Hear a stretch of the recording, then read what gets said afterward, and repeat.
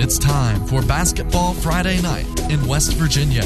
For the next 3 hours, it's high school basketball from across the Mountain State. Live from Marshall University, here's your host, Ryan Epling. March 20th, 2020, what was supposed to be semifinal Friday night and the final Friday of West Virginia high school basketball season, and where you're supposed to hear and or see Ryan Epling, Rick Marone, Joe Linville, and Bill Cornwell in the action of boys semifinal Friday night at the Charleston Coliseum and Convention Center is no longer. Last week, as we found out on the show, COVID-19 suspended the girls' state tournament and has postponed the boys' state tournament. Still no word on that, but likely to stay or be canceled. Stay tuned to basketballnight.com for that information. Now, instead of your normal host and your normal show tonight, we're going to do a best of show for the 2019-2020 season for Basketball Friday Night in West Virginia with me, your host, Spencer Dupuis. Over the next 3 hours, I will give you the best moments of the 14 episodes this season, including interviews with coaches Jim Justice, Shayna Gore, Jared West, and many more, as well as the funniest moments from this year. All that and more on the 103rd episode of Basketball Friday Night in West Virginia on the Fast Break Sports Network. First, we'll kick off the show from the first episode of this season, episode 89 overall, back on December 16th, 2019, with Ryan and the gang as they interviewed new head coach of the St. Albans Girls Red Dragons, Shayna Gore. Moving right along, it was the spring or late winter, early spring of 2013 when a sophomore at Logan High School kind of made her name on a statewide stage, leading the Lady Cats to the Class AAA state championship game. They lost that night to Parkersburg South, but really kind of, I still remember I was at that game, just all the people from Logan. You would have thought it was a boys' game in a state championship game, the way they packed in for that one in the Charleston Civic Center Coliseum. At the time, that's what it was called. It's the Coliseum Convention Center, whatever. Anyway, but then Shayna Gore then had a tremendous career. Was unable to get back to Charleston, though, but had a tremendous career throughout her high school years. Also had a big-time career at Marshall University, one of the top players in program history. And last year was her senior year, and now she's the head coach of the St. Albans girls basketball team. Our good buddy Scott James, busy with mayoral duties in St. Albans. So Shayna Gore is the head coach of the Red Dragons. She joins us now on Basketball Friday Night in West Virginia. And Shayna, now we've got you as a coach. How are things going in your first year at St. Albans? It's definitely a process. Trying to get to know the girls still, and they're still trying to get a feel for me. We started out, we're 0-3, but one thing that I have caught on is I get a lot of text messages and a lot of phone calls about how hard they play. And if that's one thing St. Albans can be known for, then I'll take it. We just got to get the little things in now with playing hard, which is like rebounding and communicating. I can't get them to communicate for nothing. They'll be on the sideline talking to each other before practice, but as soon as you put them on the floor, they don't say a word. So it's definitely a process, and it's definitely a transition from being a player and being a head coach. But I'm enjoying every second of it. Your playing days obviously are just barely behind you, as you were a standout for the Thundering Herd women's team last year. How's your perspective changing where you really can't go on the floor and help them right now? Well, I almost got a technical the past two games because I have almost been out on the floor.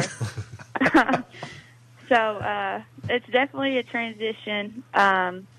Trying to get trying to pick the girls' brains and then trying to get them in mine. But I've also learned that as a coach, everybody's different, and I do got a couple of girls.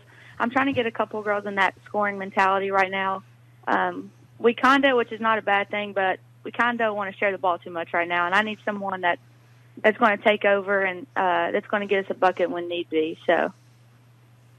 Shayna, you had quite the basketball journey this year, of course, ending your career at Marshall, and your name's throughout the record book with Marshall women's basketball. You had an opportunity, went to Spain for a couple of weeks. You found that just really wasn't for you, and you came back, and but it's working out for you. Yeah, I'm not gonna lie. Basketball, obviously, is a big part of me and who I am. And most days I miss it, but being around my group of girls and coaching, like, really brings it out. Because I'll get in and practice with them and play with them some, and it just takes me back to my playing days. But I have to say, my head coaching position has really helped me transition into life after basketball, and it's really helped me grow into a person too, and just like helping the girls off the floor more than on the court, life after high school, and just trying to get them ready.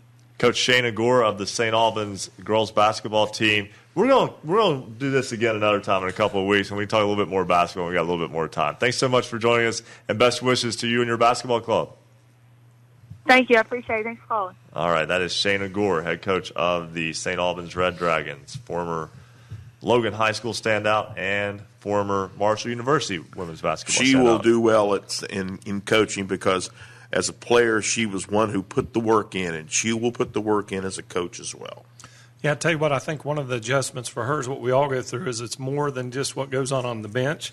She's having to run an entire program, and coming in as a head coach of a AAA program, I'm sure she'll do a wonderful job, but her plate is more than full, I'm sure. It's a very unforgiving area to get to break in, and let her get her footing and see where things go from there. But it's definitely, well, she said off to an 0-3 start, but they play hard, and that part you can't teach. Great things to come from Shayna Gore as she takes the helm of the St. Albans Girls Red Dragons over the next few years. Staying with episode 89, Ryan, Bill, and Rick discuss an altercation that occurred at a West Virginia high school basketball game, but between parents of Kentucky high school basketball players, as well as the gang will discuss gender in West Virginia media. First, allow me a moment to read a few lines from the Herald-Dispatch. HD is heralddispatch.com out of Huntington, owned by HD Media, also affiliated with the Charleston Gazette-Mail.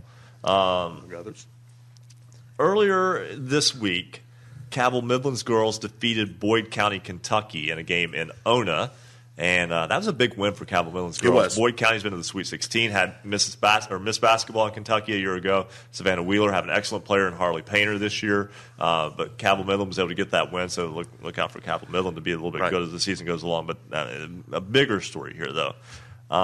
There was a fight on the floor under the basket after the game between two men who were at the game. Turns out they were both parents of Boyd County players. And again, this occurred at Cabell Midland. This occurred at Cabell Midland under the basket in front of students and staff. The police was called in. They were separated, escorted out. Apparently they were fighting because one man's daughter played more than the others. This, I cannot kid you. Yeah. This is the reason that was given for the fight between the two adult grown men with children at the Boyd County Cabell Midland girls basketball game between two Boyd County parents. It's interesting what may have led to this fight. We don't have the details, but the insinuation you almost get, well, maybe one had more influence on the coach than the other did, and of course, that's not going to be the case because Ryan, you and I know, and you do as well, Rick, know Pete Fraley, who's the coach there, and I mean, he's not going to have anything like that make his determination. So, but it's just interesting that parents take a chill pill. Yeah. And I mean, let the coaches coach, let the players play. You sit in the stands and you cheer on your kids. Do not take count of minutes or points, because that's not what it's all about. Both men declined to press charges. They've both been banned from future Cabell County school functions as well as Boyd County school functions. Yeah, that's the bad part for them. Now you can't watch your daughters play. You can't go watch your daughters play. And now I do want to say, according to a police report, that the men apologized to each other, hugged and shook hands after it was over, but it got too far before they got there. And it's really just sad. You go to ball games long enough, you'll hear grumbling. You'll hear grumbling, and your kids only get, now in Kentucky, they get 6 years of eligibility because they can play in 7th, 8th grade. But Your kids get 4 years to play high school basketball with the kids, the friends that they grew up with. They're making memories that will last a lifetime with them. They're doing something that is special in front of their community, friends, family, people they go to church with, people they grew up with, people their parents grew up with, people their parents work with. It's really like an extended family. You only get so many opportunities to do this, and it's a very short window. 4 years to a high school kid seems like a long time. To an adult, it is the blink of an eye. And to know that that's going to scar. I'm sorry, those kids will remember this, and they'll know this. I mean, these are high school girls. So they will remember what their dads did, and that will be a negative to their basketball experience. This is a great game. It's downright magical if people sometimes just kind of stay out of the way and let it take place. Yeah, I think Bill mentioned earlier, too. I don't even think she even mentioned the coach. I mean, this is not anything to do with coaching. This has nothing to do but two people that need to address their own situation. Yeah. If it can happen at a basketball game, it can happen somewhere else. That's where the focus should be, and you're exactly right, is enjoy the sport, enjoy our young people. Yeah. When you have a child or grandchild or someone that's playing a sport, you're obviously there to support them. But when it becomes something that causes you to act in a way, and I won't assume anything about either one of the individuals involved, it happens all widespread, not just here. It's a chance to look at yourself. And as we do, you look at this, and if others can learn from that and maybe take pause and say, hey, wait a minute, am I going down that path? Then it can be a benefit. But enjoy the game and enjoy the kids. Like Ryan said, it goes far too quickly. And be positive about it. Come and have a positive attitude about what basketball does for your kids, what for your grandkids, and respect the work that your coaches are doing. They put in so many hours. They put in not hours. They put in months, and they put in years. And, just let them do their job. You sit in the stands and you be positive and you be reinforcing. Don't be like keeping clock almost like, well, my kid didn't play this minutes or my kid played this many minutes and should have played this many. Don't worry about that. You're promised the opportunity to play approximately 88 games in your high school career. Of course, you're going to have some snow issues, et cetera, but you can't let those opportunities pass you by. And obviously, this is a situation where hopefully everything's okay there. Again, does not involve the only involvement of West Virginia schools in this was that it happened in West Virginia, but it wasn't between people from West Virginia. So hopefully, everybody can just kind of take pause in that, see how ridiculous that sounds to hear about it happening somewhere else, and go, like Coach said, maybe I need to kind of back away just a little bit and just let the kids be kids and enjoy the moments. Another thing I want to talk about, and we've got a little bit of time here. We might run just a little bit long in this segment because I think this is something that we can all talk about because we all have different perspectives on this. I'm not going to say exactly which one because that's not important. The broader topic is a fascinating one. A newspaper within West Virginia made a New Year's resolution that it would, in the effort to not offend anyone, is what they said, that they would no longer identify girls' sports teams with the term lady by only using the school, but instead they would only use the school mascot name. For instance, we've got a Grace Christian Lady Soldiers jersey. I say that because it says Lady Soldiers on it, and but they would only use Soldiers for it, for them in that example. And one of the schools that is covered by that paper, one of their coaches said, "We call ourselves the Lady Cougars," or the Lady team name. Yeah. That brings us to an interesting situation. And I say that because I'm a public address announcer for women's college basketball. Also do girls' high school basketball, boys' high school basketball at times over the years as well. And Bill, you're in the same boat. I've done the same thing. Regard. And Coach Marone, you coach teams. There's obviously been the movement to eliminate the gender terms in terms of, with girls basketball. Gender neutral. Or girls sports teams, girls athletic teams, gender neutral terms, just using the main mascot, such as at Marshall, the Thundering Herd versus used to be the Lady Herd. But they just go by Thundering Herd across the board now. Speaking from someone who, from the college side of things, I always look at the opposing team's game notes, because that's something you have in college. You don't have that in high school. Always look at the game notes and see how they refer to their own team. If they don't refer to them, I tend to err on the side of just whatever the school name is with no gender term with it, with not putting the term lady in front of it. But some schools are like that. I know Penn State and Marshall played women's basketball in Huntington a couple of years ago, and I missed the game note. Like I didn't see the note. And I was like, okay, the Nittany Lions. That is such a iconic, unique name. And the sports information director comes over and says, we're just the Lady Lions. Lady Lions. Which is fine. I didn't know that. Southern Miss is the Lady Eagles, for instance. But those don't always match between sports, I've noticed in college, too. Softball. I'm a college softball announcer, too. And that happens quite often, where it's like, our softball team is just the Eagles, for instance, but our women's basketball team is the Lady Eagles. Well, and, of course, the most extreme one I think of is Hawaii. The guys are the Rainbow Warriors, and the girls are the Wahinis. Yes, the Wahine. Yes, the Fighting Wahine. Yes. And I'm going to say that you talk about the Marshall situation with talking about Lady Herd or Herd. Folks who would object to the Lady Herd would really have been going nuts back in the days when they were called the Green Gals. And I'm old enough, I remember the Green Gals. Things were a lot different there. And the reason we're talking about this, though, is here's my advice for high school people who are covering high school sports. Just be aware of your surroundings. If you go to Wayne, for instance, I'll use that because I'm very familiar with it. There is signage for the Lady Pioneers. So it's okay to call them the Lady Pioneers. I think they even have it on their new warm-ups that they have Lady Pioneers. But, I always try to pay attention to what's written. If the team has it on their jerseys or somewhere in an arena, then you can do that. Coach, the Lady Rebels, that's something that is synonymous with your program. There's never been any disrespect or malcontent from that. I don't think anybody who would just call you the Rebels would be aiming to do so either.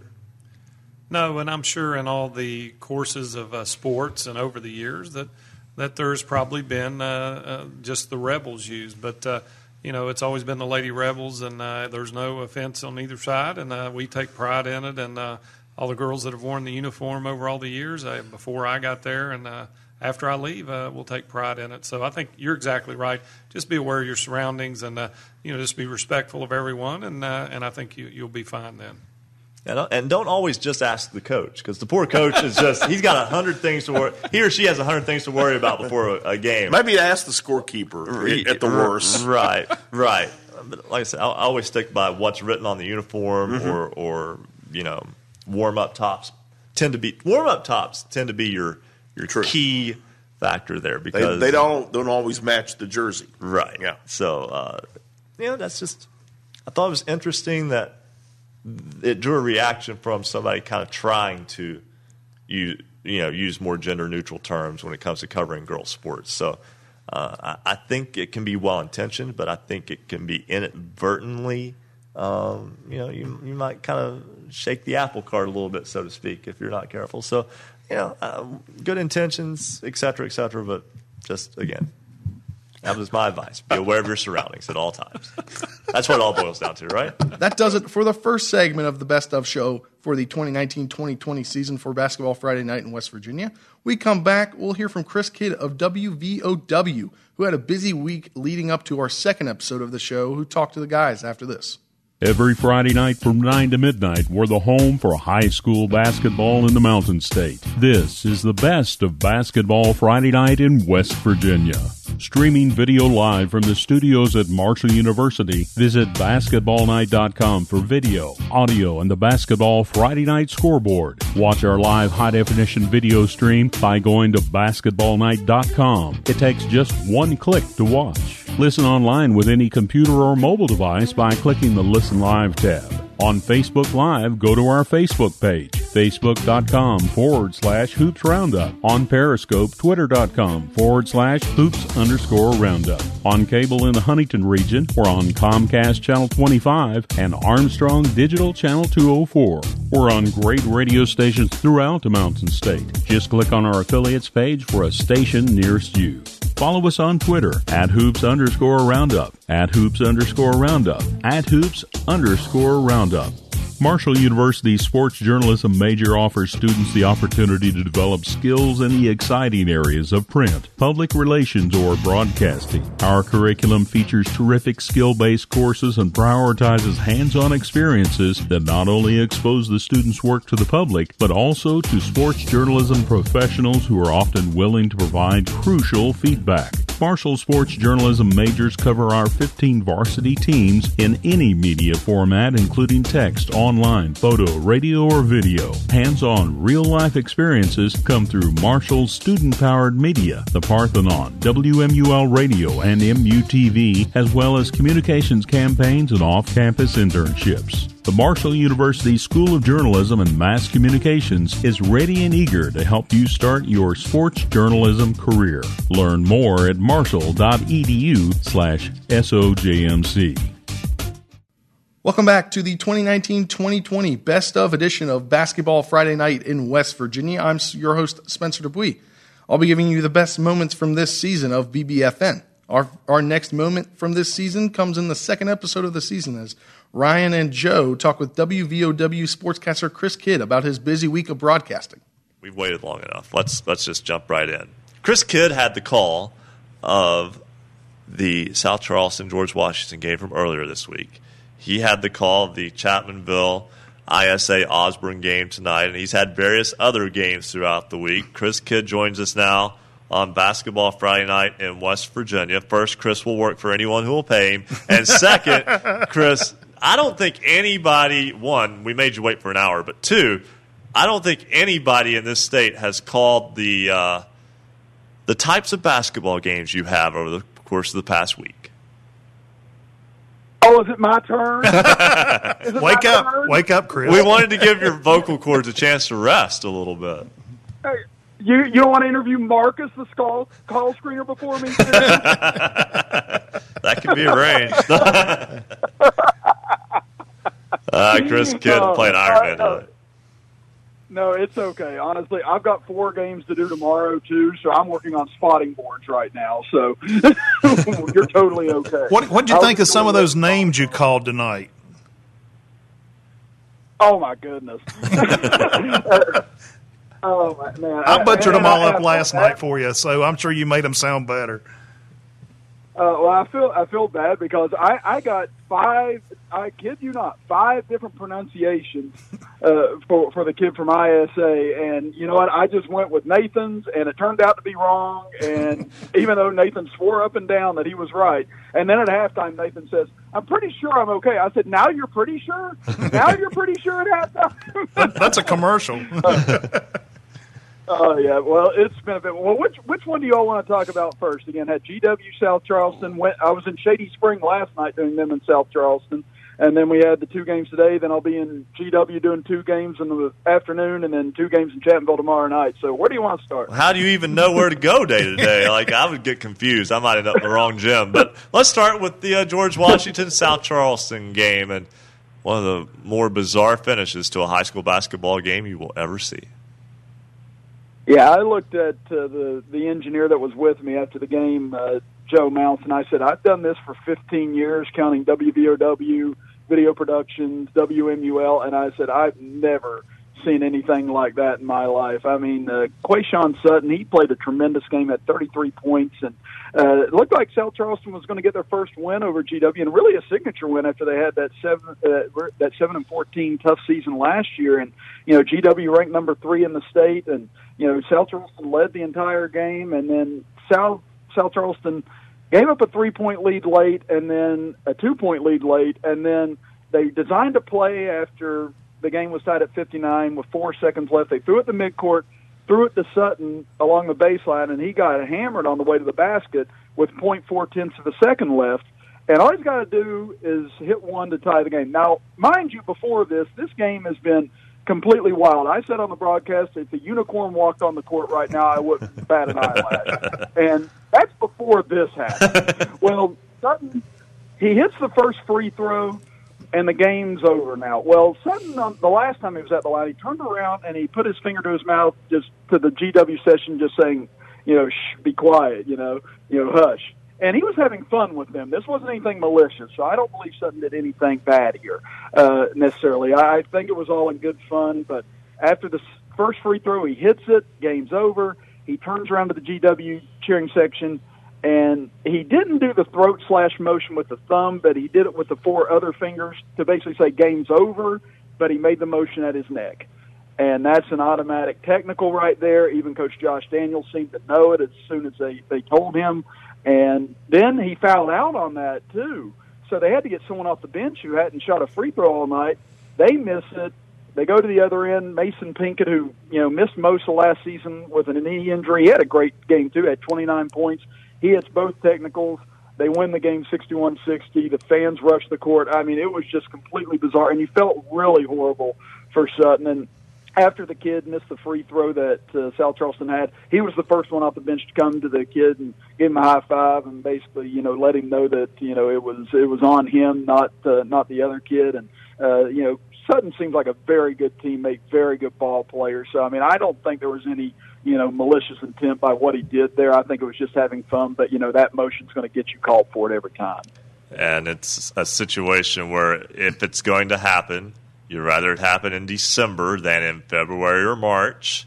And, you just kind of learn from it, and you just kind of, like I said, just kind of put things back together and keep charging on. Now, boy, we got to tighten this up here a little bit. You followed South Charleston the very next day. We're going chronologically for those who are keeping track at home. So South Charleston then goes to Shady Spring, which is not an easy trip. I've been to Shady Spring before. It's not a hard trip. It's just off the turnpike, but still, it's out there. It takes some effort to get there from here, from the coal fields. Yes. Anyway, so South Charleston goes there and gets hammered by Shady Spring. Was it a hangover from the George Washington game? Shady Spring that good, or a combination of both? I think it was a little combination of both. It was tight at the end of the first half. It was 27-26. Shady Spring led it. Seemed like South Charleston was making a run. And then just the doors blew open after that. I mean, they took a 6-point lead at halftime, and Shady Springs they're really good. I mean, they've got Luke LaRose now who transferred from Nicholas County. The kid had over 1,000 points in 2 years at Nicholas County. I mean, just unreal. And he's not even the main scorer right now. Tommy Williams is. I mean, LaRose was first-team All-State. Williams was second-team All-State. Williams had 28. I mean, they just started bombing threes. They've got 5 or 6 kids that can shoot. They got 4 seniors that start. The Braden Chapman kid is a freshman. He can shoot the lights out. And South Charleston just couldn't really deal with Shady Springs' pressure. I mean, they've got a 6'7" kid, South Charleston does, DJ Johnson, and Shady Springs small across the board, 6'1", 6 foot. That's about it. But they just could not take advantage of anything with their height advantage. And I mean, Shady's just really quick, harasses you on the defensive end. They connect from the outside and transition. I mean, they are going to be an extremely tough out this year, and I said so on the broadcast. Country Road Shootout at Chapmanville. Big win tonight for the Tigers. I'm not sure that a lot of people around the state will be able to gauge what this means for their caliber of play, but it's a good win. I think everyone will figure that out. Yeah, I mean, International Sports Academy's only been around 2 years now, but they're recruiting a lot of kids. They've got a couple kids that are going to be committed to Ohio State or Alabama. I mean, they've got legit talent on the team. And, they came in there and early on in the game, it looked like they were going to run Chapmanville out of their own gym. I mean, Chapmanville hasn't lost at home since 2017, and they've got a 49-game win streak now against in-state teams. But, Chapmanville just fought back. I mean, even though they lost, Devin Collins, Kish, Elkins, all those kids, you still got Obina, you still got Scholl, you still got Mullins, and Andrew Scholl had 27 points. He hit 6 threes tonight, 6 threes against Nitro.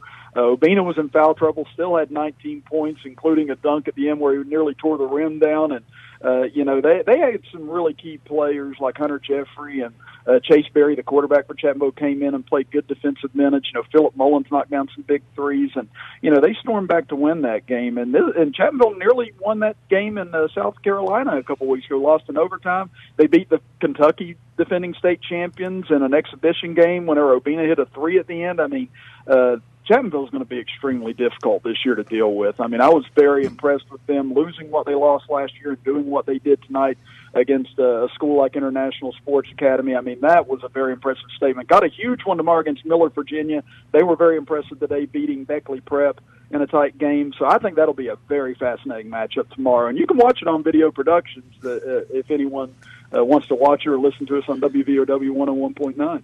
Hey, Chris, I got to watch. Well done on that plug. Well done. I got to watch a little bit of the first half of the game tonight. It looked like ISA Osborne played much better than they did last night. I was very impressed with Beckley Prep last night in their win over ISA, and then Chapmanville got a little behind, but they stepped it up and came back for the big win tonight. That's a great tournament going on down there this weekend.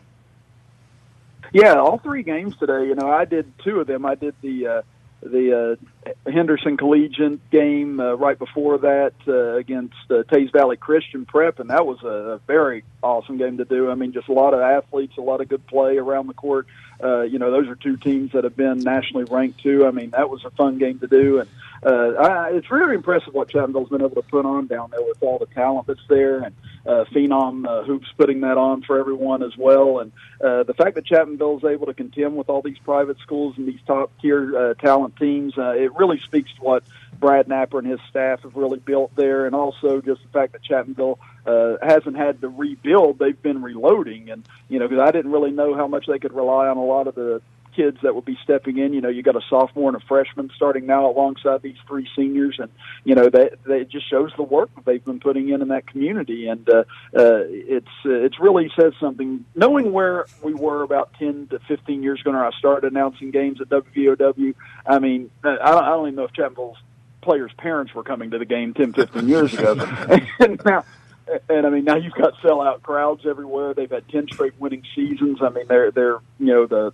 hallmark or the standard bearer of a program in West Virginia at the moment. It's really been an incredible turnaround, and it shows the hard work that so many people have put in, and the fact they're attracting a lot of these top tier talented teams around the area to come here now. It's something I would have never imagined 12, 15 years ago. Chris Kidd, broadcaster for hire. He has he works some great cheap. games this week. He will work for cheap. He'll work 8 days a week. That's Chris Kidd. Thanks so much for joining us. Merry Christmas, Chris. We got to get going. Now let's take another break. When we come back on the Best of 2019-2020 Basketball Friday Night in West Virginia, we'll go back to episode 91 when the guys talked with Governor Jim Justice in what will be his first of a couple appearances on the Best of show tonight as he talks about his Greenbrier East girls team. High school basketball's voice in the Mountain State. This is the Best of Basketball Friday Night in West Virginia.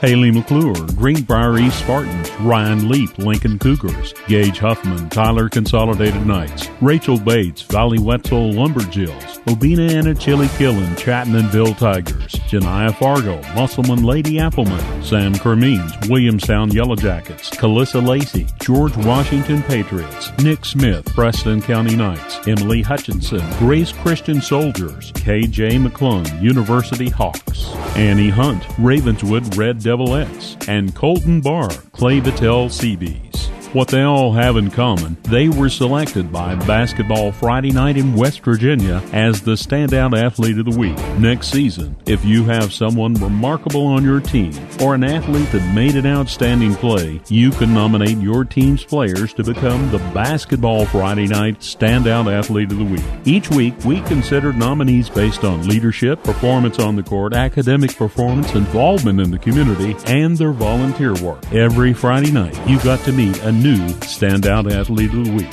Head over to our website, read about each one of these Standout Athletes of the Week, and next season, click on the Standout Athlete of the Week tab, fill out the nomination form, we'll take it from there, because we want you to nominate your team's athletes next season at basketballnight.com. Congratulations to this season's Standout Athletes of the Week from Basketball Friday Night in West Virginia.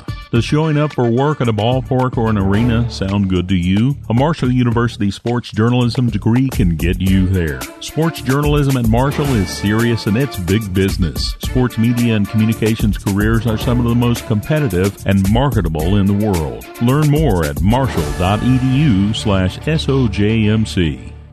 Welcome back to the 2019-2020 Best of Basketball Friday Night in West Virginia. I'm your host, Spencer Dupuy, and I'll be giving you the best moments of this season. The next moment comes from episode 91 when the gang caught up with West Virginia Governor and Greenbrier East girls head coach Jim Justice as the Spartans were in Florida for a holiday tournament. Tomorrow, and joining us is the head coach of the Spartans and the governor of West Virginia, Jim Justice. And Coach, good to have you with us tonight. Oh, no, guys. I'm tickled to death to talk to you. I'm sorry I wasn't able to get to you this afternoon, but, I had to coach a ball game. So, nevertheless, it's good to talk to you. We know you're busy, and we certainly appreciate your time. And your ball club off to a very good start. Well, they are off to, we played a really nice team today, a 7A team, down here right outside of Jupiter, Florida, and different times, about everybody tries to go to some holiday tournament somewhere, and I think this is a really good one. We're playing a really nice team tomorrow out of, I think they're called Pleasant Ridge. And, I don't know where in Kentucky they're located, but I watched them play, after we played, and at 6 o'clock this evening, and they're the real deal. So they played a nice game, and so I'd say we'll have our hands full tomorrow. Well, it should be a lot of fun. Tell me a little bit about being able to take the team on the road. You're a long way from home, and what that does with your team from a bonding standpoint, and also being able to keep it together on the floor against good competition. Well, they rode 19 hours on a bus yesterday, and so that was a challenge. But nevertheless, they came out really strong today in the first half. We're able to put a lot of pressure. We've got some really, really nice shooters, and a lot of different dimensions. These kids know a lot. You guys know we switch defenses constantly, and we run lots of different sets offensively, and they just know a lot of stuff, and it gives me a kind of a war chest to pull from. But this is a nice team, and it's still early in the season. They still got a long ways to go. They've they haven't really been tested quite yet, even though they played some pretty decent teams. They just they just haven't really been tested. So we'll see. As we go forward, we'll see. We'll see for sure in the next couple of games down here too. Hey, Coach, let's talk about your team a little bit. I'm looking over the roster, and you're pretty well balanced. I mean, you're not senior late, heavy. You're not freshman heavy. You've got some sophomores and juniors in the mix. So just give us an overall view of your team. Well, we've got some experience, and we've got some really young kids. We've got 5 kids. We got 6 kids that all could start, and we played the first 6 games. We alternated them all the way through. So we started a different lineup every night, and but of those 6 kids, 5 of them can really shoot it, and that's really good. It's really unusual, but we've got, the Dunbar kid's back. She's helping us a lot inside. Haley McClure's playing just absolutely lights out, but, and then you've got, Amaya Damon, who was a freshman last year, sophomore now, and Amaya is strong as she can be. You got her point guard back, Kate Perkins. You've got Emma Dodson back. You've got a little freshman, in Caden Stewart, who can just absolutely shoot the eyes out of it. So the long and short of it is, I think that we're really strong, in the top 6, and deep enough beyond that to be able to fill in well. And so it's just a matter of that we got a ways to go. That's all there is to it. Governor, first off, I was down in Florida last weekend for the Gasparilla Bowl, so hopefully you'll have better results than I did on my trip. But I will say that, with your experience coaching, and you've taken girls to tournaments for a lot of years, talk about the aspect of balancing the work you want to do, in wanting to get results on the court with, especially going to Florida. The kids are going to want to go have some fun, maybe get a little beach time. How do you balance that out? Well, you balance that. I hate to say this, but, we don't play till 4 o'clock tomorrow. We didn't play till 2 o'clock today. Our kids weren't on the beach yesterday. Today. They're not going to be on the beach tomorrow till after we play. We don't play Sunday. We'll go to the beach on Sunday and then play again on Monday and then get on the bus and head home. But we're here to play basketball first and foremost. And the kids, the kids are great with that. But you want them to have fun. I mean, that's why you play athletics and everything, to have some fun and learn a lot from it. But we really, really try as hard as we possibly can all the time to make this experience the greatest experience for each and every one of them that it can possibly be. But at the same time, we want to be serious about what we're doing. I mean, I hate to say this because this may not sound exactly right, but I got plenty to do, and I'm not going to be a vet ball coach. If I'm going to do this job, I'm going to do it right, and I'm going to do it to the best of my ability for these kids. And and I've done it a long time. Gosh, no, it's hard to believe how long, but it's good. It's really good. And Coach, before we let you go, we know you'll want to get try to get some sleep tonight after a long day, obviously. But Haley McClure, we will have a lot more on her as we go on throughout this show. She's our standout athlete of the week this week. She had 2 40-point games back-to-back for you, a 2-time first-team All-State selection and a second-team All-State selection her freshman season. That's a pretty good place to start when it comes to a leadership role on your team. I'd say that's the understatement of all time. Haley's the real deal, and it just so happened that, while we were talking, she just walked in the door, and so she's sitting here talking to my wife, Kathy, but Haley's always there, and she just works really hard all the time. She works every single day, but this is a smart kid and a really pleasant kid to be around, and it's a winner. I mean, Haley's going to go through her life and do all kinds of great stuff, and she's going to play lots and lots of basketball games to come, and I could never be more proud of her. I'm just going to be awful sad, when the last game's over. But she's been a star in lots and lots of different ways. Well, I'll enjoy watching it while we can, because that's the sad thing. Seniors graduate, but it's also a good thing in the long term as well. Governor Jim Justice, head coach of the Greenbrier East girls basketball team, joining us from Jupiter, Florida, and Coach/Governor, congratulations on the win, a fantastic start, and hopefully we'll get to talk some more basketball on down the line. All right, guys. Listen, you guys do a great job for our entire state, and I really appreciate you in every way. Thank you again. All right. That is the governor of the great state of West Virginia, Jim Justice. We greatly appreciate that. Great interview with Jim Justice, as always, and we know he's a very busy man right now with the COVID-19 pandemic. So now the gang talks with Eric Little of WVVV as he broadcasts the Parkersburg South versus Parkersburg game on December 27th, which also happened to be his birthday. Eric, from a broadcasting standpoint, that's a pretty good little birthday gift.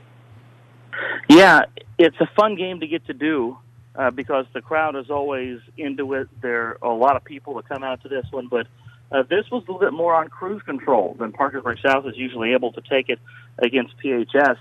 South had a chance midway through to late in the second quarter to pull away and really didn't take advantage of it. Their best scorer, Malachi Sylvia, was in some foul trouble. So they were really treading water in the second quarter without him. And they did a good job to go to that bench to steal some minutes and then did pull away in the third quarter and turn it into somewhat of a laugher late. But an impressive win. It's Brett Rector's first win in the rivalry. We were talking to him in the postgame show. He's a Ravenswood guy. So I think sorry about that. Oh, that's all right. No, I said for you, a rivalry game, I figure you probably got here to ask where the hatchet was. Ripley Ravenswood for him, but that as far as he knows, that's what rivalry means. But no, it was a good crowd. They got into it early, and they allowed the Patriots to pull away. They got points from 11 different guys, and 10 of those came in the first half. So they're finding ways to get this bench involved and to use their depth early in the season, so that when they get foul trouble, it's not been a problem. They've had quality options to lean on in the interim. Parkersburg South getting the win tonight over Parkersburg 70-52. And, Eric, that was coming off of a loss. Oh, listen. Uh-oh, listen to that. We always got to celebrate when a family member has a birthday. Yes, Eric is part of at this. Yes, right? Eric is part of the family. We will all eat cake. You won't get any of it because we can't get it there. But we will do it in your honor. We will eat well in your honor, Eric. Well, that's what I like to hear. I actually had a fan bring me cake tonight. Wow! See, that's what I like about West Virginia. Eric Little fan club. Yeah, hey, I love that. The Southside Psychos started the third quarter singing "Happy Birthday." Hey, there you go. I was touched, as I am right now, and I thank you for that. Hey, absolutely, and not a lot of time to celebrate. That's a big emotionally charged rivalry game, even when one team is significantly better than the other at this point in the season. But now you look at ahead, and you get to see Billy C. tomorrow night. Yeah. Looking forward to having you out at the Valley tomorrow night, Eric. I'm looking forward to it as well. I think we're going to see an intense game, and honestly, I think it would have benefited Spring Valley a little bit more if this game tonight would have been a little bit more intense and a little closer. It's a rivalry game, but South was able to pull some people a little earlier than normally you'd expect to, and I'm sure Spring Valley is still very stung and still remembers losing that regional final on their home floor last year. Yeah. And they're going to want to get back after Parkersburg South, even though a lot of personnel are different than last year's group. It doesn't matter. Those jerseys on the front still say South. So I expect a good crowd tomorrow night and a pretty intense basketball game. But you had to go from your crosstown rivalry to a regional matchup and a regional final rematch from last year in back-to-back nights. That's not the way you would script it if you could, but I think this team that Brett Rector's got, they're a loose group in that I don't think they look at things like that as an insurmountable challenge. They're willing to take on whatever comes their way. You like that out of groups of players. You like that when a group might rally around some circumstances that others would be intimidated and or daunted by. Now let's get in another break. When we come back on the best of 2019-2020 Basketball Friday Night in West Virginia, we'll go back to episode 91 again and get you that week's Standout Athlete of the Week. Every Friday night from 9 to midnight, we're the home for high school basketball in the Mountain State. This is the best of Basketball Friday Night in West Virginia. Streaming video live from the studios at Marshall University, visit basketballnight.com for video, audio, and the Basketball Friday Night scoreboard. Watch our live high-definition video stream by going to basketballnight.com. It takes just one click to watch. Listen online with any computer or mobile device by clicking the Listen Live tab. On Facebook Live, go to our Facebook page, facebook.com/Hoops Roundup. On Periscope, twitter.com/Hoops_Roundup. On cable in the Huntington region, we're on Comcast Channel 25 and Armstrong Digital Channel 204. We're on great radio stations throughout the Mountain State. Just click on our affiliates page for a station nearest you. Follow us on Twitter @Hoops_Roundup, @Hoops_Roundup, @Hoops_Roundup. Marshall University's sports journalism major offers students the opportunity to develop skills in the exciting areas of print, public relations, or broadcasting. Our curriculum features terrific skill-based courses and prioritizes hands-on experiences that not only expose the students' work to the public, but also to sports journalism professionals who are often willing to provide crucial feedback. Marshall sports journalism majors cover our 15 varsity teams in any media format, including text, online, photo, radio, or video. Hands-on, real-life experiences come through Marshall's student-powered media, the Parthenon, WMUL Radio, and MUTV, as well as communications campaigns and off-campus internships. The Marshall University School of Journalism and Mass Communications is ready and eager to help you start your sports journalism career. Learn more at marshall.edu/SOJMC. Welcome back to the 2019-2020 Best of Edition of Basketball Friday Night in West Virginia. I'm your host, Spencer Pui. I'll be giving you the best moments from this season on the show. And now we'll get to the second standout athlete of the season, Haley McClure of Greenbrier East, who scored 40 points in back-to-back games to start the season. Wesley Steele joins Ryan and Joe to discuss. Now, as Wesley Steele, as He's going to introduce us to this week's Standout Athlete of the Week, Haley McClure of Greenbrier East. And Wesley, she's really good at putting the ball in the basket. Absolutely. She's scored 40 points in 2 consecutive games earlier this season, one against Riverside, another against Bluefield. That game against Riverside, she actually scored more than Riverside did as a team. Riverside scored only 39 points that game. And a highly decorated player as well. A lot expected of her coming into this, her senior season, after being named first-team All-State twice already. She's been a fixture on the All-State list. Yeah, it was named first-team All-State her sophomore and junior season. It was also named All-Tournament team at the state tournament last season. So a lot of accolades she's received. And that girls basketball team of Greenbrier East, a perfect 7-0, getting ready to play Pleasure Ridge Park out of Louisville, Kentucky tomorrow. Can't ask for a better start, though. Absolutely. I mean, there's only 3 AAA teams undefeated at the moment, Wheeling Park, Cabell Midland, and Greenbrier East. And Greenbrier East has not only won all those games, they've had the best offense in the state of West Virginia for a girls team, scoring 6 more points per game than any other team, regardless of class. And the Spartans are a perfect 7-0. She plays for the governor. He's her head coach. She is Haley McClure of Greenbrier East. Wesley now has more on our Standout Athlete of the Week. Legendary Chicago Bulls and Los Angeles Lakers coach Phil Jackson claims, "The strength of the team is each individual member. The strength of each member is the team." This symbiotic relationship shines through this week's Standout Athlete of the Week, Haley McClure, because as she makes her team better, in turn, the team makes her better. After leading her team to a state tournament semifinal berth last season, the accolades rolled in for the Greenbrier East star as McClure was named to the all-tournament team to go along with her earning first-team AAA All-State. Instead of resting on her laurels, McClure is starting the 2019-2020 season on fire by posting consecutive eye-popping 40-point outings that featured 15 combined three-pointers.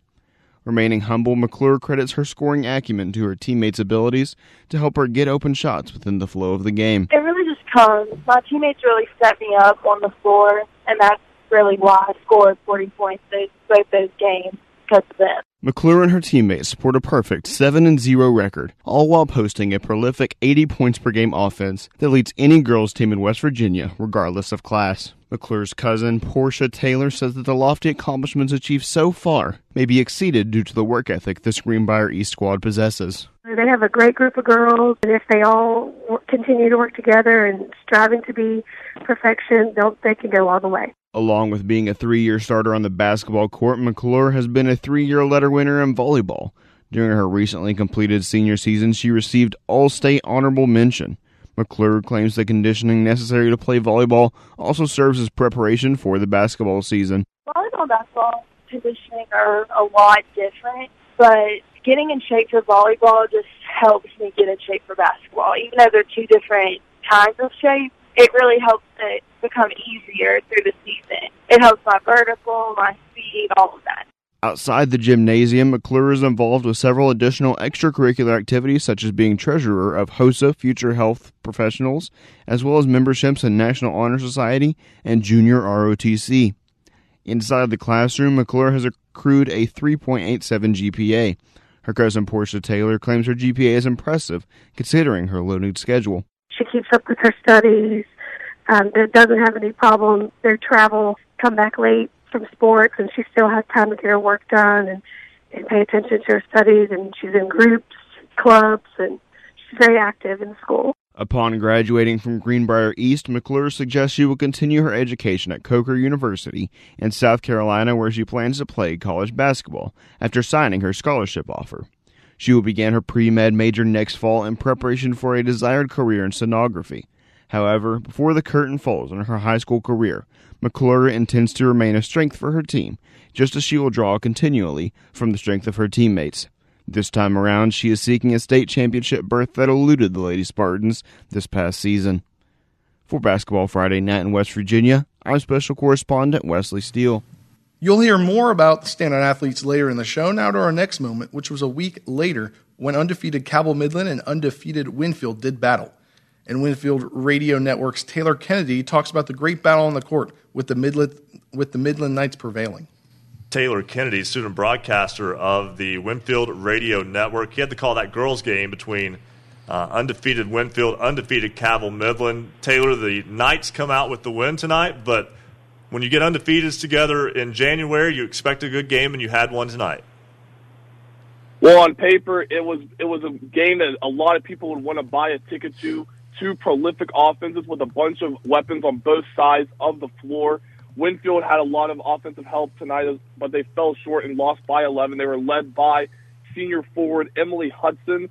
She had 13 points, along with having 10 rebounds as well. Her and her twin sister, Lauren Hudson, she had a double-double as well with 11 and 13 for Winfield. Winfield also had two other players score 11 points, seniors ZZ Russell and Mara McGrew. But the main story from tonight's game, guys, is Midland was just too good offensively, and Winfield had a hard time with Midland's full-court press. Midland was led by the Ali sisters, Riley and Jada Ali. They combined for 30 points. And, you know, it goes back to what I've said before, and I've told this to numerous people, but if you can win a basketball game and you have a bunch of players that are committed to what your game plan is, then you will win. And you definitely saw that from what Midland did tonight. Riley Ali did a tremendous job with seeing the floor and getting her fellow teammates involved. She's a very, very good passer. A lot of times that I would actually be behind on the call because she's just too flashy, and she, not like in a bad way, but she's a very good passer and very quick and very good point guard for the Lady Knights. Autumn Lewis also had 15 points.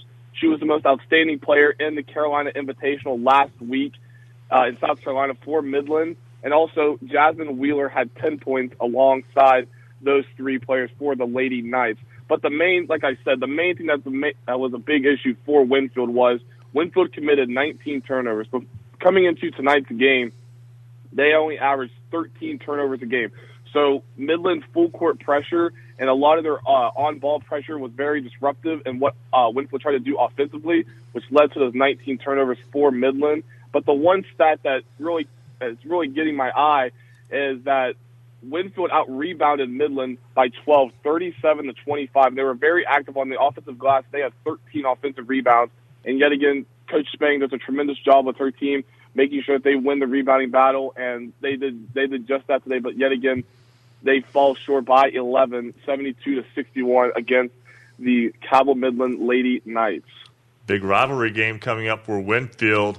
The Generals play again on Monday at home against Hurricane, cross-county rival. Also, the former head coach of the Winfield girls basketball team, Coach Lucas, now with the with the Hurricane girls. So that'll be interesting to see that matchup on Monday as well. Absolutely. They met in the season opener. Winfield won that game handily. I believe they won by 15 or more points, but that was the first game of the year, and Winfield has already played 7 games. So there's been a lot of room for improvement offensively and defensively, but it'll definitely be a good game at Winfield High School next Tuesday as Hurricane comes to Winfield next Monday as they play on the 6th. And it will be interesting to see how this Winfield team can rebound after suffering their first loss. Granted, this Midland team was a very good team and a very good test for this experienced Winfield team. I do think that Hurricane will do a couple things differently, but I do see a better game this time around than we saw in the season opener between Winfield and Hurricane. Taylor Kennedy, student broadcaster from the Winfield Radio Network. He had the call tonight of the Lady Generals' loss to Cabell Midland. Taylor, thanks so much for calling. Look forward to talking to you again next week. Thank you. I do appreciate you guys' time. All right, absolutely. That's Taylor Kennedy, and we continue to be. Now let's take another break. When we come back on the Best of 2019-2020 show, the guys will discuss a play from high school basketball in the Mountain State that got some national attention. Basketball Friday night in West Virginia will return in 2 minutes on the Fast Break Sports Network. If you love basketball, then there's only one place to be on Friday nights. This is the Best of Basketball Friday night in West Virginia. Special thanks tonight to our radio affiliates, including Maverick Country, 104.1 FM, WVXS Romney, Z92, 92.5 FM, WZAC, Danville, Madison, Charleston, Power 92 Radio, 92.3 FM, WYRC Spencer, 1360 AM, 97.1 FM, WHJC Make One. We rock West Virginia louder. 105 KQV, WKQV Cowan, 105.5 FM, and heard in Braxton County on 106.9 FM. 103.7 FM, WQWV in Fisher. The Valley's Watchdog, 1600 AM, 98.1 FM, WKKX Wheeling, 1370 AM, 97.7 FM, WVLY Moundsville, 92.5 FM, WTHM LP Ravenswood, Ripley, Knights Radio, 91.5 FM, WRSG Middleburn, Talk Radio WRNR Martinsburg, 740 AM, 106.5 FM. Classic Hits 106, WHFI Linside, 106.7 FM, 95 The Sports Fox, WBES Charleston, 950 AM, The Voice of the Coalfields, 101.9 FM and 1290 AM, WVOW Logan, Light Rock 93R, WRRR St. Mary's, 93.9 FM, The Ticket, 102.3 FM, WMTD Hinton, 98.5 FM and 101.5 FM, WQAZ-LP, Edmond, Beckley, 101.7 FM, WYAPLP Clay, 104.5 FM, WASPLP Huntington, 101.1 FM, WVWPLP Wayne, 90.7 FM, WFGH 4K, and Marshall University's flagship station, The Cutting Edge, 88.1 FM, WMUL in Huntington. Welcome to the second hour of the 2019-2020 Best of Edition of Basketball Friday Night in West Virginia. I'm your host, Spencer Dupuy. I'll be giving you the best moments from this season of the show. First this hour, we will start off with Robert C. Byrd's top play on SportsCenter. Ryan, Bill, and Rick discuss it. So, guys, before we get into our scoreboard update to begin the program, top play of SportsCenter earlier this week was Robert C. Byrd against East Fairmont. What a play that was. We'll talk much about this. That was also Scott Van Pelt's one thing to watch. We're showing it on the video feed right now. Block shot, saved inbounds, baseball pass to the opposite end of the court, throw it off the backboard for a dunk. 4 players touched the ball in that. I was going to say there were 4 elements that made that play work, and all of it was hustle, hustle, hustle. And it fell right in together, and of course that's always a good thing to get West Virginia on the map. Then a little while later, Bill Nestor of WPDX in Clarksburg, who broadcasts Robert C. Byrd's games, joins the game to talk about the team's win over Fairmont Senior and the top play on SportsCenter. Bill, first off, let's talk about this game tonight. Big win tonight for the Eagles. Yeah, huge win for the Eagles, guys. 4th in a row for RCB. It started out 0-2 on the season.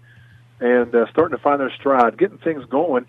I've missed talking with you guys. There haven't been a lot of things going on because we had about a 16-day layoff for Robert C. Byrd, and then they finally got back in action last Saturday. And so didn't get a chance to talk to you last week either. Big win tonight over Fairmont Senior. First time in several years that Robert C. Byrd has had a chance to beat the Polar Bears, and really did in convincing fashion. Had a lot of guys step up and get the job done. And some things have happened for RCB, battling back through some injuries and adversity early on. Now they're pretty much at full strength. They're going about 10 deep, and now the biggest problem for them is finding a way to get everybody playing time. So everybody contributed tonight in a big win over Fairmont Senior. So getting the win tonight over the Polar Bears. And, Bill, it's been a fascinating week for Robert C. Byrd boys basketball. Just leave it at that for now, right? Yeah, no doubt about it. Obviously on Wednesday, and of course having to call that game when the play in reference to took place, you could tell something special was going on from the beginning. But as it unfolded, it seemed like it took a lot longer than what it actually did in real time. And the way it panned out, I don't think anybody saw it coming. And I can break it down for you. First of all, for RCB, the first time that they've ever been on ESPN's Top 10, let alone the number 1 play on ESPN. And that was really a special honor. But what happens is Robert C. Byrd has an opportunity about a minute before the play takes place to get what looks to be a big dunk. They've got a couple guys that are high flyers. Bryson Lucas is on his way in for a dunk, and he gets fouled pretty hard on the play. There's not an intentional foul call, but I think it kind of got to him. Now, Lucas is a premier shot blocker, so a couple possessions later, a shot's taken on the baseline, and Lucas swats the shot, and it starts to go out of bounds, and he sprints towards the sideline, jumps, goes facing towards the bleachers, saves the ball in midair, and flips it right over his shoulder. So when he shaves the ball into play to his teammate, the next thing you see is a fast break opportunity.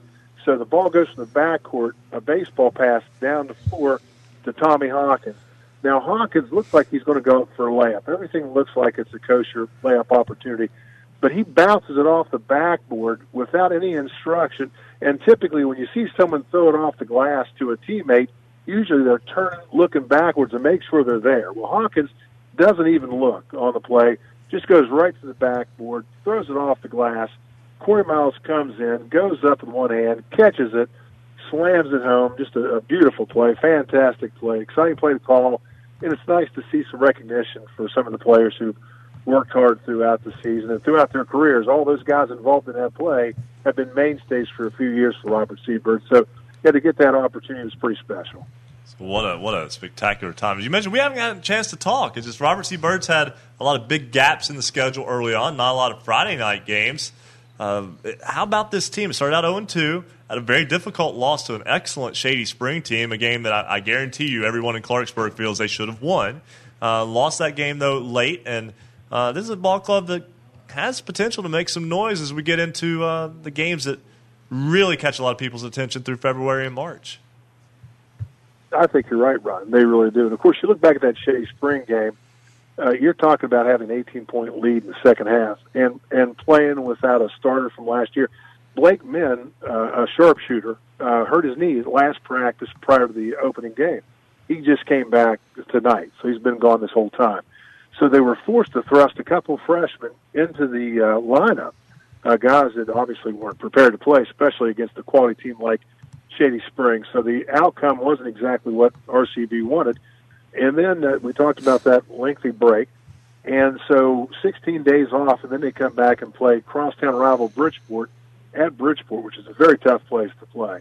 They get that huge win. They've reeled off a couple more wins since then. So things have started to go their way. And the most important thing about this team is they've got all the tools necessary to win. Of course, you know, you've got to have the perimeter play. You've got to have guards that can handle the ball. You've got to have players that can shoot it, that can penetrate. They've got all that. They've got some athletic players that can run in transition. And they've got a little bit of size. And they're bringing along a couple guys. And if those guys can pan out inside, they'll have the total package and could be a threat come tournament time. But so it's all right there. It's just a matter of putting it all together and gelling and kind of hitting your peak at the right time. But right now, the 4-game win streak's giving some confidence to some of those freshmen that I talked about earlier. And they're going to be a good team, that's for sure. They're already good now, but the sky's the limit for this team. And they're well coached. Billy Bennett does an excellent job with them, a great coach. He's had a lot of success in the past, and he's pretty excited about what this team can accomplish this season. Bill, Coach Bennett, you mentioned what a fine coach he is, and that is true. And having that long break around the holidays, was this a chance maybe for him to have you might want to call it Camp Bennett? At UK, they call it Camp Cal when they have the players there and they concentrate on basketball and don't have to worry about school. Is that kind of maybe what Coach Bennett did? What an excellent point. Excellent point there. And, you know, the best part of Coach Bennett's coaching as a whole is the ability to take practice time and maximize it. And so when he gets a chance to get his guys in the gymnasium, you very seldom, if he's got a couple days to prepare, you'll see a huge difference. Anything that went awry, didn't go the way he wanted in the previous game, he'll have that fixed and ready to go by the next time they hit the hardwood. He just really is a great practice coach. So, yeah, that's exactly what's happened. And this team has done an about-face. You know, they had a couple tough ones, as we talked about earlier, but we see just a much different attitude and outlook from these players. And it's all because of what they've done and the hard work they've put in practice. And Bill, we got that score from earlier in the week over East Fairmont, the 63-30 score. What was the score of tonight's game? It was a 20-point game this evening. Okay. So it was another big win for RCB. Yeah. So the Bridgeport game was a close one, but out of the 4 games that they have won during this stretch, 3 of them have been pretty sizable, 20-point plus games. So they're finding ways to produce. And you know the thing about RCB is defensively, their trademark is a man-to-man defense. They love to extend it. They love to get after the basketball, and that puts pressure on other teams. Fairmont Senior tonight came out with a good game plan. I'll tell you, Dave Retton, a fantastic guy and a great coach himself, comes out, takes the ball, spreads the floor, and utilizes a slow-down type of game. And really, until about midway into the fourth quarter, his team was in it. It was a 3-possession game at that time, and then RCB just put the foot on the gas, and they came away with a big win. But so you got to find ways to play defense, get some easy buckets in transition, and that's what they're doing. RCB's got 3 guys scoring in double figures and 2 other guys in the 7.5 to 8.5 point range right now. So they're getting offensive production from a host of different players, and that makes it tough for other teams. They can't just key on 1 or 2 guys. They've got to be able to play total team defense. So really, it's a special mix of players and a great opportunity for this team this season. Voice of the Robert C. Byrd Eagles, Bill Nestor. Thanks so much for joining us, Bill. Good to catch up with you, and looking forward to talking some more basketball on down the road. Hey, guys, I've missed you. Great to talk with you, and looking forward to talking to you. Have a great rest of the show and a great weekend as well. All right, thanks so much. That's Bill Nestor, WPD. Next up on the show, Lincoln County boys head coach Jordan Toth discusses the team's big win over Lewis County 47-45. Coach, buzzer beater from Peyton Hawkins to win it. Take me through the final moments of that game. Hey, guys, thanks for having me on, first of all. So we called timeout with about 9 seconds left, and we wanted to get a little high-low action, mismatch with Peyton down low, and Zach Snyder, our point guard, saw a little seam there and drove it, and he got blocked, and the ball kind of just scrambled around a little bit and went to Ryan Leap, who kind of poked it to Peyton, and Peyton just turned around and got rid of it as quick as he can. Actually got fouled on the play, but didn't have to shoot free throws because the ball went in right at the buzzer. What an emotional game. And is that game harder on the players or the coach? Oh, it was definitely harder on me. Yeah, I mean, we got it tonight out. Our kids have a lot of heart, and we weren't really efficient offensively tonight as we've been showing. But sometimes you have those in basketball, and so tonight we relied on defense, and our defense has been good for us all year. And so it was definitely an emotional game, but we just made one more play than them at the end, and then got the win tonight. Your ball club has 3 losses on the season, but has been in all 3 of those games. A tough loss early in the year to a very good West Side team on the road. Also, a very difficult loss to Frankfort. It was an 8-point game in the Lincoln Hoops Classic, and then split 2 games with Scott. So you're not that far away from making what is so far a good season into a very good season. Yeah, so the 3 losses, we were right there all 3 games, and we feel that honestly we kind of should be undefeated right now if you go back and we watch film, and free throw line got us all 3 games. We didn't shoot the ball well. We turned it over too much at West Side, and but all good learning experiences, early on in the season, and you grow from those, and you put those behind you, and you learn from them, and you try not to repeat them. So pretty pleased right now with where we're at. Our defense, like I said, has been consistent all year. We just have to keep growing and just keep climbing and just keep improving, and we have to set ourselves up for a good sectional seed.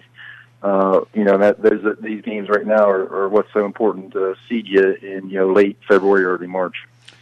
Coach, your section, region, all those Big Ten games up there, it is a real juggernaut. I mean, there is no chance for you guys to have an off night or a time off because everyone is coming at you and challenge you. All those games and all those teams are so competitive up there.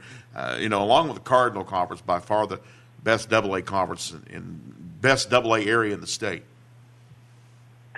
Yes, you make a great point, and it's something that we discuss as a team pretty much on a daily basis. And we can't have an off night because the schedule that we play, I think, is very competitive. It's very tough, and I think we've played a tough schedule early on this year. And I'm hoping, and I'm starting to see that will help us, later on down the road. But yeah, our sectional is, in my opinion, one of the toughest in the state, and I know there's some tough ones down south as well. But, RCB, they look really good right now, and Bridgeport's always very consistent. And we got a nice road win over Elkins the other night, another team. And then, the other side of it, so tonight was very important getting that win over Lewis County because they're in the other side of our section. And we play Braxton County on Monday night, so another important game for us. And then we play Nicholas County later this season. So, very difficult. We can't have an off night. We have to be consistent every night. And, you just hope as a coach all these games get you prepared and ready for, sectional time, and that's what we're trying to do right now. Coach, congratulations on that hard-fought win at the buzzer tonight. All right, thanks, guys. Thanks for having me on, and go Cougars. All right, that's Jordan Toth. He's the head coach of the Lincoln Cougars boys basketball team. They pick up. Now let's take another break. When we come back on the Best of 2019-2020 show, we'll jump to episode 94 when the gang talked about how interesting that the girls' AAA classification is, as well as talk with AAA George Washington girls head coach Jamie Lemaster.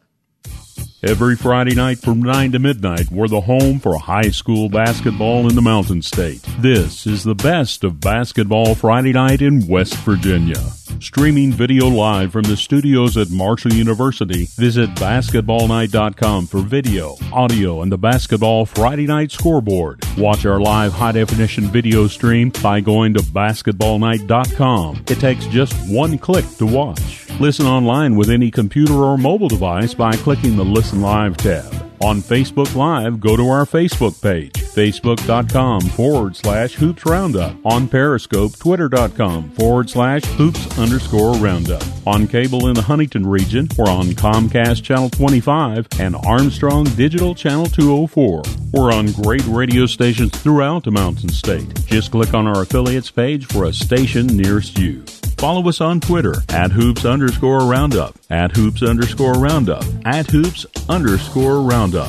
Marshall University's sports journalism major offers students the opportunity to develop skills in the exciting areas of print, public relations, or broadcasting. Our curriculum features terrific skill-based courses and prioritizes hands-on experiences that not only expose the students' work to the public, but also to sports journalism professionals who are often willing to provide crucial feedback. Marshall sports journalism majors cover our 15 varsity teams in any media format, including text, online, photo, radio, or video. Hands-on, real-life experiences come through Marshall's student-powered media, the Parthenon, WMUL Radio, and MUTV, as well as communications campaigns and off-campus internships. The Marshall University School of Journalism and Mass Communications is ready and eager to help you start your sports journalism career.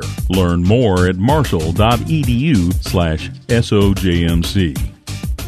Welcome back to the 2019-2020 Best of Basketball Friday Night in West Virginia edition. I'm your host, Spencer Dupuis. I'll be giving you the best moments from this season of Basketball Friday Night in West Virginia, as the final scheduled show is now tainted because of the COVID-19 virus that stopped all sports, not only in the Mountain State, but also across the nation and the world.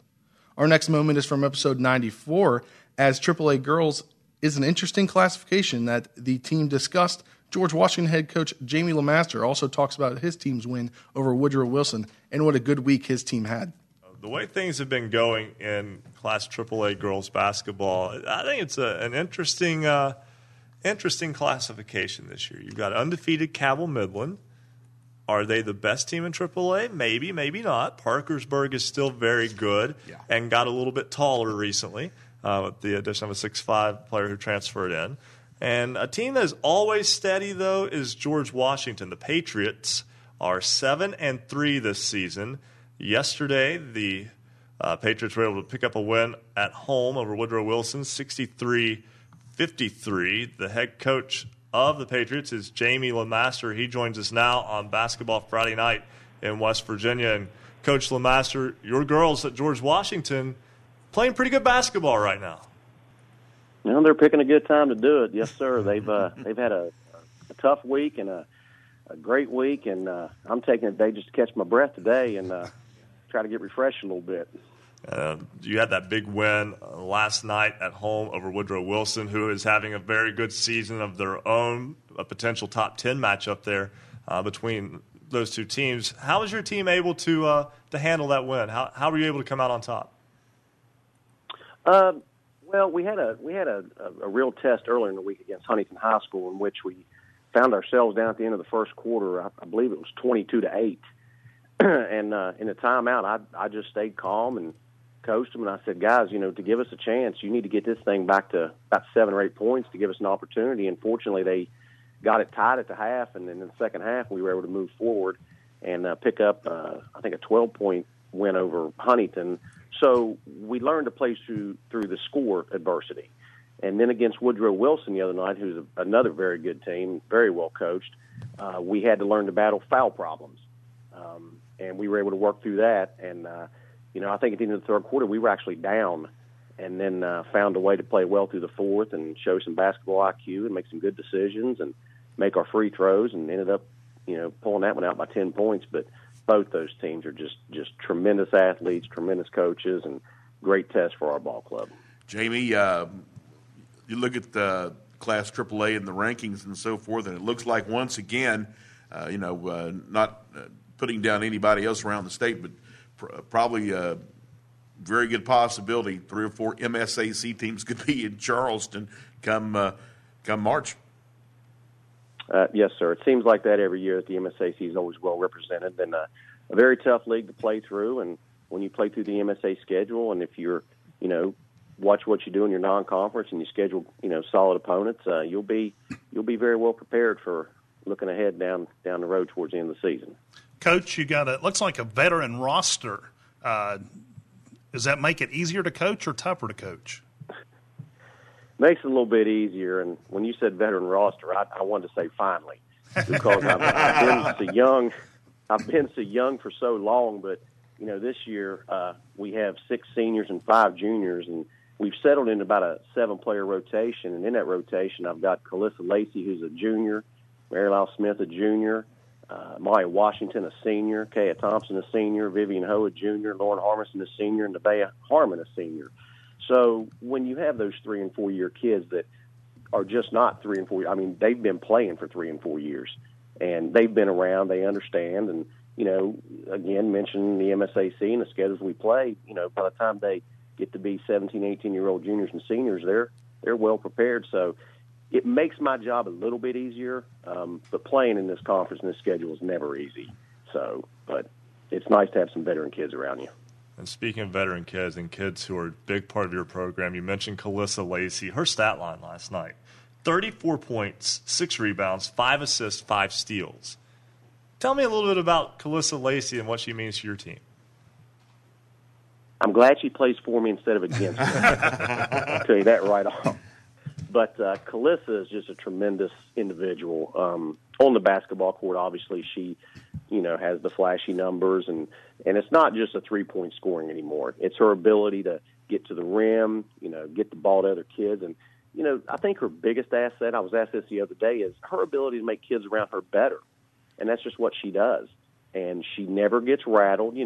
These last 2 games early, although there was some pretty aggressive defense, and it took her a few minutes to settle into that, but once she settled in and got that first shot to go down, she was able to do what Calissa does, and not only on the basketball court, in the community, in the classroom, high GPA, very intelligent kid, comes from a great family, and she's just a joy to coach and a pleasure to be around. Jamie LeMaster, head coach of the George Washington girls basketball team, 7-3 after a come-from-behind 63-53 win over Woodrow Wilson. That followed a come-from-behind 66-54 win over Huntington earlier in the week. And they'll be back in action this upcoming week, a game at home against Riverside, and then next Friday, a game at Spring Valley. Coach LeMaster, thanks so much for joining us. Thank you for having me, and appreciate everything you guys do for girls basketball and the sport of basketball in general for West Virginia. Thank you. Greatly appreciate that, Coach. And again, Bill Cornwell, George Washington is a program that has been good for a long time. Consistent, absolutely. They don't necessarily have a state championship to show for it, but they make a run into Charleston almost every year. They are consistently in the state tournament, and they make a stand there, and they just really haven't been able to kind of get over the top. It seems like they never pick the year where this is going to be our turn. They always run into somebody who's just a little bit stronger, a little bit more talented, but they're always there. And you mentioned who they got next week. Yeah, they play Riverside on Wednesday, then they go to Spring Valley next Friday, and then they play Saturday afternoon at home against Wheeling Park. So in less than 24 hours, they got 2 games, road game with Spring Valley, home game with Wheeling Park.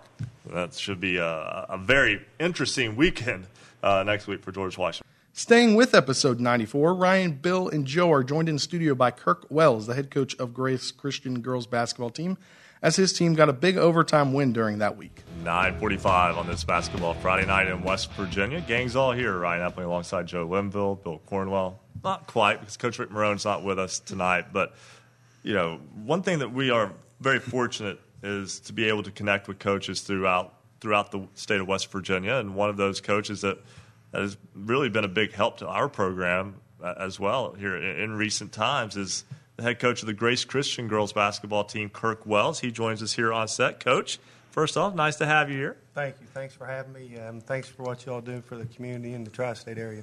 You all do a great job. I guess we can jokingly say that he and Coach Marone had a loser leaves town match tonight. So we got Coach Wells. So Coach Marone's not here for some reason. But great ball game tonight, though. It was. Your absolutely. team comes out with an overtime win. Yeah, great win. They're a battle-tested team, and it was a great fight to the end, and we ended up being able to come out on the top side of it tonight. So I told him tonight we owed him a couple. So. You got one back. Yeah. There you go. 29 points from Emily Hutchinson tonight, too. Yes, that's a good place to start with a team. Yeah.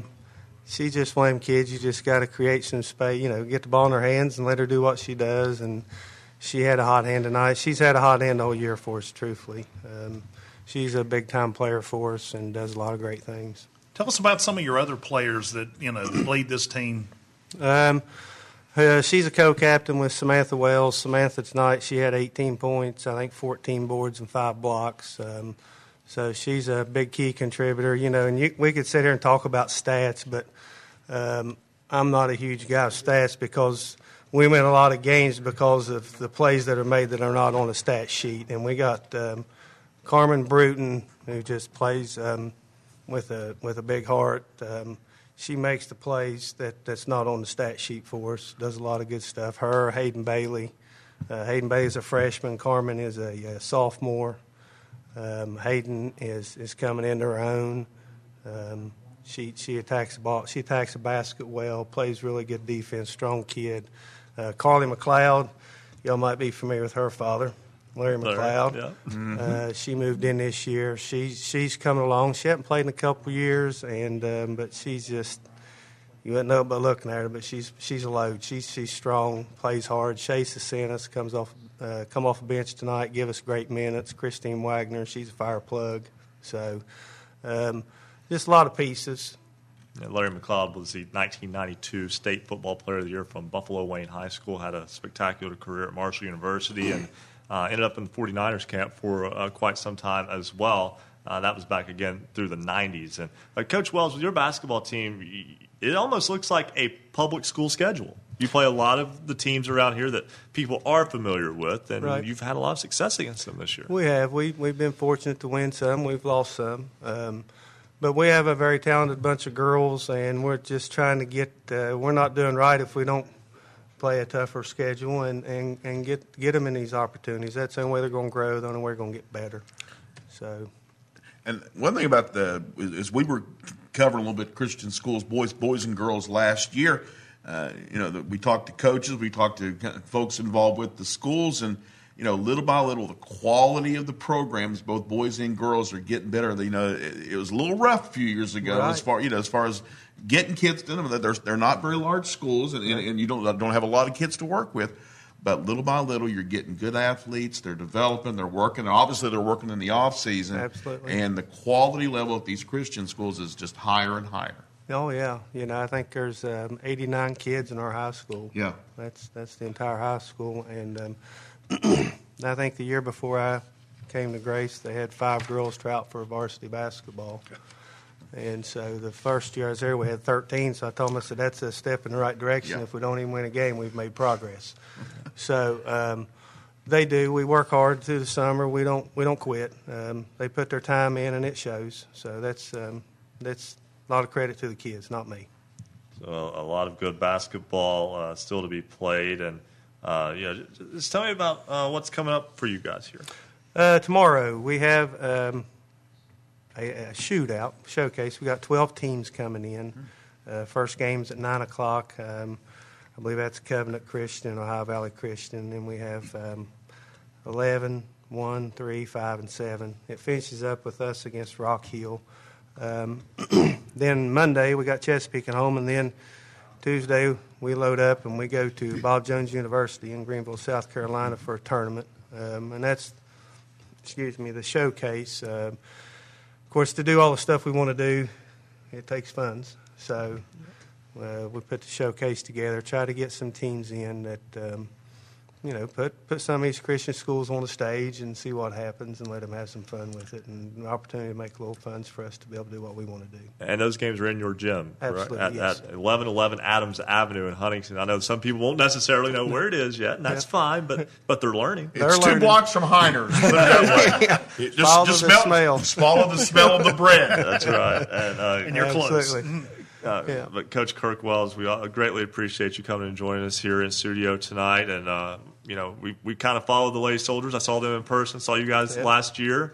Very impressed with not just the ability, but just the way you run the program, the way that way that program operates. So I know you do a good job there, and we greatly appreciate you coming on. Well, I appreciate you having me, and just all that you all do here. It's a great thing. So I appreciate you all taking time to have me and promote us with our jersey out here out front. So we're proud too. That's good. I appreciate everything you all do. Absolutely. That's Kirk Wells, the head coach of the Grace Christian Lady Soldiers. And Joe, let's take another break. When we come back on the 2019-2020 Best of Basketball Friday Night in West Virginia show, we'll jump to episode 95 to talk with a head coach from the Mountain State that was selected to be a McDonald's All-American head coach. Basketball Friday Night in West Virginia will return in 2 minutes on the Fast Break Sports Network. High school basketball's voice in the Mountain State. This is the Best of Basketball Friday Night in West Virginia. Haley McClure, Greenbrier East Spartans, Ryan Leap, Lincoln Cougars, Gage Huffman, Tyler Consolidated Knights, Rachel Bates, Valley Wetzel Lumberjills, Obina Anna Chili Killen, Chattananville Tigers, Janiah Fargo, Musselman Lady Appleman, Sam Kermeens, Williamstown Yellow Jackets, Calissa Lacey, George Washington Patriots, Nick Smith, Preston County Knights, Emily Hutchinson, Grace Christian Soldiers, KJ McClung, University Hawks, Annie Hunt, Ravenswood Red Devilettes, and Colton Barr, Clay Battelle Seabees. What they all have in common, they were selected by Basketball Friday Night in West Virginia as the Standout Athlete of the Week. Next season, if you have someone remarkable on your team or an athlete that made an outstanding play, you can nominate your team's players to become the Basketball Friday Night Standout Athlete of the Week. Each week, we consider nominees based on leadership, performance on the court, academic performance, involvement in the community, and their volunteer work. Every Friday night, you got to meet a new Standout Athlete of the Week. Head over to our website, read about each one of these Standout Athletes of the Week, and next season, click on the Standout Athlete of the Week tab, fill out the nomination form, we'll take it from there, because we want you to nominate your team's athletes next season at basketballnight.com. Congratulations to this season's Standout Athletes of the Week from Basketball Friday Night in West Virginia. Does showing up for work at a ballpark or an arena sound good to you? A Marshall University sports journalism degree can get you there. Sports journalism at Marshall is serious and it's big business. Sports media and communications careers are some of the most competitive and marketable in the world. Learn more at marshall.edu/SOJMC. Welcome back to the 2019-2020 Best of edition of Basketball Friday Night in West Virginia. I'm your host, Spencer Dupuis. I'll be giving you the best moments this season from our 7th season of the show, Basketball Friday Night in West Virginia. Now jumping to episode 95, Fred Sorrow, head coach of the Williamstown girls team, was selected as the McDonald's All-American coach, and the guys discussed it with him. Is Fred Sorrow, the head coach of the Williamstown girls basketball team, just announced that he will coach the East team in the McDonald's All-American game. Wow. That's awesome. And Amy Chapman will be an assistant. She's at Gilmer County. Fred Sarlo, the head coach. Coach, that's a big honor for you and a big honor for our state. Oh, we're really excited about it, and I've known about it for a while, and maybe since January the 8th, I was told that I was selected. My name was in nomination back in the fall, and I was called on January the 8th by the girl that's on that runs up the selection committee, and she said that I've been nominated, or I've been selected as the head coach of the East of the girls. And it's very exciting, but we had to keep it quiet until January 23rd when McDonald's announced it. And prior to that, I was able to pick 2 assistants, and we chose Amy Chapman in Gilmer County, who's done an outstanding job out there with that team. And her team and our team are the only 2 public school champions in the past 30 years in the girls single-A basketball. And besides that, I also got a former player, Ann Super Ferguson, who graduated in 06 from Williamstown, was a 1,000-point scorer at Guilford and our career leader in three-point field goals. And she's coaching at Thomasville High School in North Carolina, and she's an outstanding coach. And both those young ladies are going to be great assets, to our staff out there. We're really excited about it. Hey, Coach, when you got that phone call, what was the first thing you thought, your feelings when you got that call? That it's going to be the experience of a lifetime. This is just amazing. I've sat on it for a while. I've known about it for a while that the chance may happen. Not that it was going to, but that my name was going into nomination, and that was exciting in itself. When the actual call came, your heart just kind of sinks, and you're just kind of elated, and you're kind of walking on air, and then all this, it's pretty good for a 72-year-old guy, to feel that way. You don't get those feelings that often, and what happens is that once we get the staff together, we all have to get through our seasons, all 3 of us, but after the season's over, there's something to look forward to there at the end, and on April 1st, they're going to fly us to Houston on March the 28th, and then the practices start Sunday the 29th, the 30th, the 31st, and the game is the 1st at the Toyota Center in Houston where the Rockets play, and then they fly us back out on April 2nd. Fred, I know on the boys' side they've started naming members of the teams on the McDonald's All-American side. Is it that same way with the girls? You're starting to learn some of your folks who are going to be playing for you? Right, and I'm seeing a girl by the name of Paige and another kid by the name of Treasure Hunt, which is an interesting name, but she must be a whale of a player, that is for sure, and maybe on the all-name team, but something that, the bottom line is that there are a bunch of 17 and 18-year-old kids that are going to be really nervous because they're playing against some of the best competition they ever played against in their lives.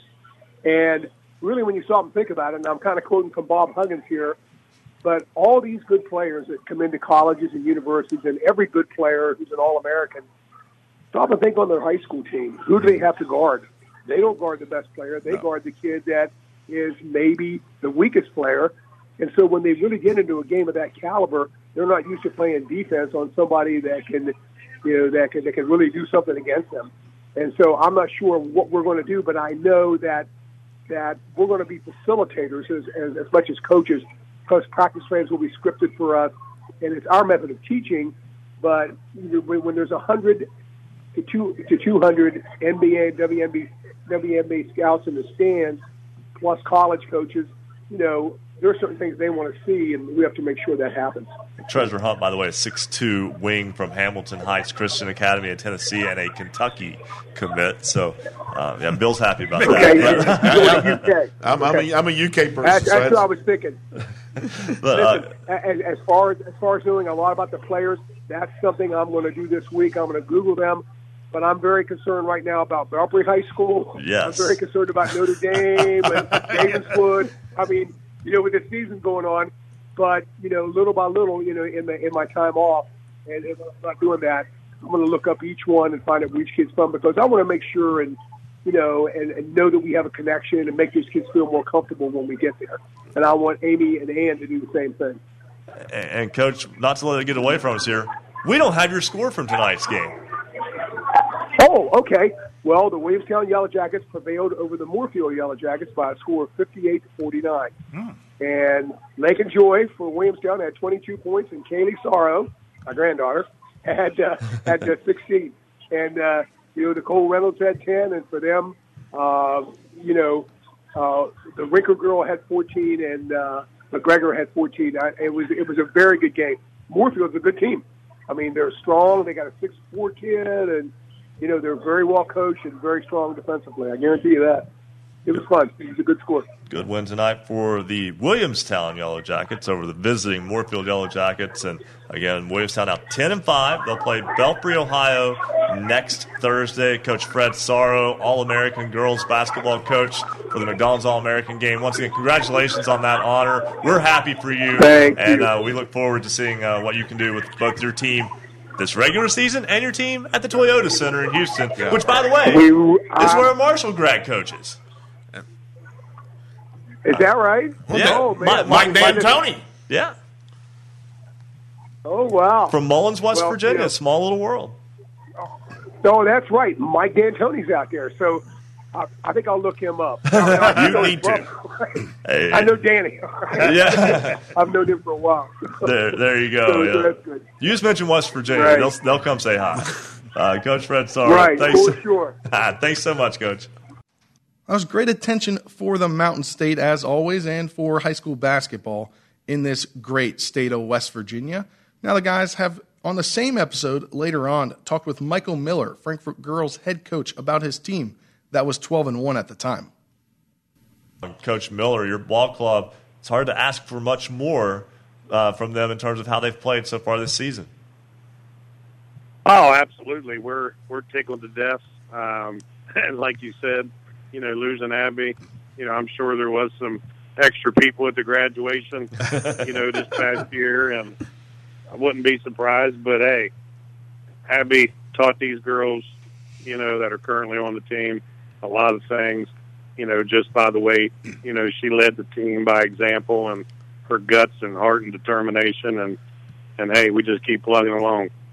You play in the toughest region in Class AA and perhaps toughest in the state. When you look at North Marion and Fairmont Senior on the opposite side, your one loss this year was a 1-point loss to North Marion. You beat Fairmont Senior this year. Those two teams have won the last 3 Class AA Girls State Championships. I know you have to feel you're right on the cusp. I'm telling you, it feels good. You're right. It is a tough region, and I lose a lot of sleep, preparing for those two teams. And that North Marion game earlier this year, I'm still kicking myself for that one and not getting much rest. It still keeps me up sometimes at night. And, we seek perfection, and that's what we want. We want a state championship just like those teams, and we feel like we're right there. Coach, you sound like you're your own worst enemy, but I say this all the time. Sometimes a loss is good. It kind of refocuses your team. That things can happen and turn things around and run out the rest of the season. Yeah, I mean it. When it comes to losing, it's what you're in this to win, of course. But yeah, it's a loss sometimes. Gains your perspective a little bit. It makes you focus a little bit more. There was a lot of adversity in that game against North Marion. I mean, it went back and forth. Probably one of the best games I've ever been a part of. And, just to lose the way we did, it hurt and stung a little bit. But the girls know that now they can play, with the best without Abby, and play against the best teams in West Virginia. They're poised. They don't like to lose. They're ready. This is what they want. They want a team, victory with a state championship, and that's what they're focused on. And I don't think they're going to settle for anything less. Coach, I'm sure your girls probably disappointed you weren't able to play tonight, but with a little illness problem at Grafton, probably situation better safe than sorry. Yeah, we didn't want to go down and end up getting our whole team sick. So it was probably a good decision. We just got off the basketball court not too long ago. We had a rejuvenated, fun, entertaining practice tonight. You know, the girls are upbeat and positive. Of course, they want to play every single night. You know, they don't care where they have to go or who they have to play. So it kind of upsets them when they don't get to be out there on the court. But like I said, we went in tonight, had an inspiring practice, and, you know, everybody was positive and upbeat and just ready to go for our next one. Frankfort back in action on Wednesday night at home against Northern and Garrett, Maryland. Then a game 1 week from tonight against Fort Hill, Maryland, also at Frankfort. And Coach Miller, again, we know if anybody sold you short, you have already answered those doubts, and we certainly wish you and your ball club nothing but the best moving forward. We hope to get to talk to you again in maybe a couple of weeks. I hope so. I was, just making sure you guys didn't forget about it. We won't forget about you because there's no doubt you do a fantastic job with that team and program. Now let's take another break. When we come back on the 2019-2020 Best of Basketball Friday Night in West Virginia show, we'll jump to episode 98, where the guys were joined for their weekly segment with resident referee Bo Anderson. He had a lot to talk about during an interesting week in the Mountain State basketball arena. Every Friday night from 9 to midnight, we're the home for high school basketball in the Mountain State. This is the Best of Basketball Friday Night in West Virginia. Streaming video live from the studios at Marshall University, visit basketballnight.com for video, audio, and the Basketball Friday Night scoreboard. Watch our live high-definition video stream by going to basketballnight.com. It takes just one click to watch. Listen online with any computer or mobile device by clicking the Listen Live tab. On Facebook Live, go to our Facebook page, facebook.com/Hoops Roundup. On Periscope, twitter.com/Hoops_Roundup. On cable in the Huntington region, we're on Comcast Channel 25 and Armstrong Digital Channel 204. We're on great radio stations throughout the Mountain State. Just click on our affiliates page for a station nearest you. Follow us on Twitter @Hoops_Roundup, @Hoops_Roundup, @Hoops_Roundup. Marshall University's sports journalism major offers students the opportunity to develop skills in the exciting areas of print, public relations, or broadcasting. Our curriculum features terrific skill-based courses and prioritizes hands-on experiences that not only expose the students' work to the public, but also to sports journalism professionals who are often willing to provide crucial feedback. Marshall sports journalism majors cover our 15 varsity teams in any media format, including text, online, photo, radio, or video. Hands-on, real-life experiences come through Marshall's student-powered media, the Parthenon, WMUL Radio, and MUTV, as well as communications campaigns and off-campus internships. The Marshall University School of Journalism and Mass Communications is ready and eager to help you start your sports journalism career. Learn more at marshall.edu/SOJMC. Welcome back to the 2019-2020 Best of edition of Basketball Friday Night in West Virginia. I'm your host, Spencer Dupuy, and I'll be giving you the best moments from this season of Basketball Friday Night. We now jump to episode 98, where the guys were joined for their weekly segment with resident referee Bo Anderson. And Bo discusses the game that he refereed that night and the big situation that unfolded at a West Virginia high school basketball game during that week. While he does that, we will talk now with our resident referee, Bo Anderson.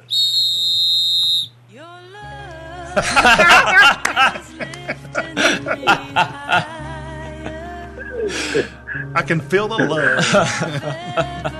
It's the Valentine's remix of the Bo Anderson theme. I don't know what to say, Bo. I'm just here. I think Bo's a loss for words. Well, last week it was gravy, and I was hoping Billy'd be there so I could find out how that went. And then, you guys were rubbing it in about the food that's there when I can't be there. So I don't know. This just destroyed me tonight. Well, you had a big road trip tonight, didn't you?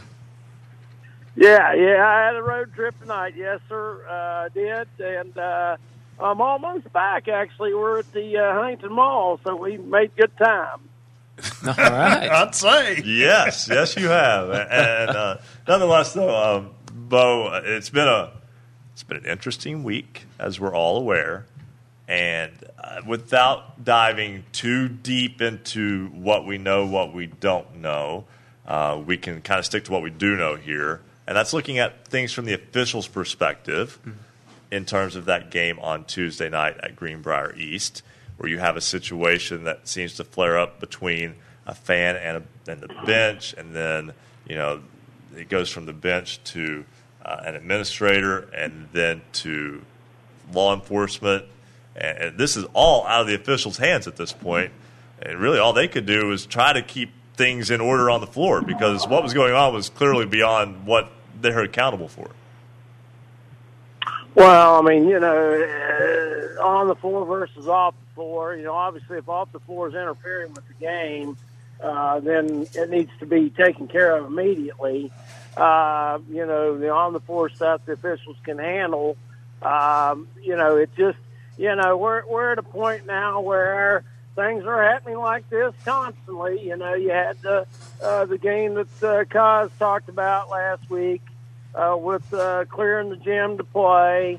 You got this. I mean, when are people going to realize that this is a game for high school athletes, and the high school athletes need to be the ones that are the show, not the parents, not the coaches. Yes, the coaches are going to work hard and they're going to do their thing, and not the officials. We don't want to have to make decisions about, ejections and all that. And, keep in mind at this point in time of the year, it may be whenever you're setting those two games, it might be a sectional. And, you've been practicing and playing, 21 games, 22 games to get ready to play in your tournament game. And then all of a sudden something silly happens and you got to sit out. And, I think that just people are just totally losing the picture about what this is about. It's not about moms, dads, coaches. It's about the 10 players on the court and the substitutes on the bench that are going to play. And, and then, you add to that we have less and less officials. Now, if official or someone who's thinking about being an official goes to any of them games, you think that they're going to say, "Oh, I think I want to referee." It ain't going to happen. And I think that it's a solid message that needs to be sent out. The players out there, whatever they do, okay, good, bad, whatever, they're the ones that need to be the show, not anybody else. There's nobody else there that needs to be the show. The 10 players on the court and the substitutes on the bench are it.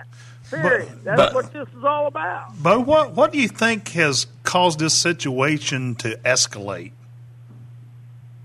Well, some of it, they see stuff that happens on TV. Something happens on TV and everybody thinks they can do it. Then you have that aspect of, some people just think that they need to parents think they need to live their kids' lives instead of letting them do their own thing. And if the kid's having a bad game, they're not intentionally out there having a bad game. Leave the players alone and let the players decide the game, not the extracurricular activities outside of it. And, then the officials have to make all kinds of decisions, about what they're going to do. They don't, trust me, I don't want to have to send in reports. I don't want to have to eject players. I don't want to have to eject coaches. I want the 10, the 5-on-5 out on the court and the subs for each team to be the people that either wins or loses the basketball game. And nobody else should really be involved other than the coaches making their strategies against each other, offense and defense. Bo, you've been an official for quite a while, called several games, I'm sure, at several different levels. How often do these issues like this start on the floor versus how often is it started from the stands, from, as you just said, moms and dads trying to live their glory years through their kids? Well, every once in a while something happens on the floor. Somebody fouls somebody hard. Somebody says something. And hopefully, we're human as well. We're not going to see, hear, and catch everything that goes on. But the fact of the matter is, whatever the players do out on the court, good, bad, or ugly, and whatever we decide, whether we're right or wrong, that's the only thing that needs to be happening. And, yeah, if we make bad decisions about it, we don't see one player do something and another player do it.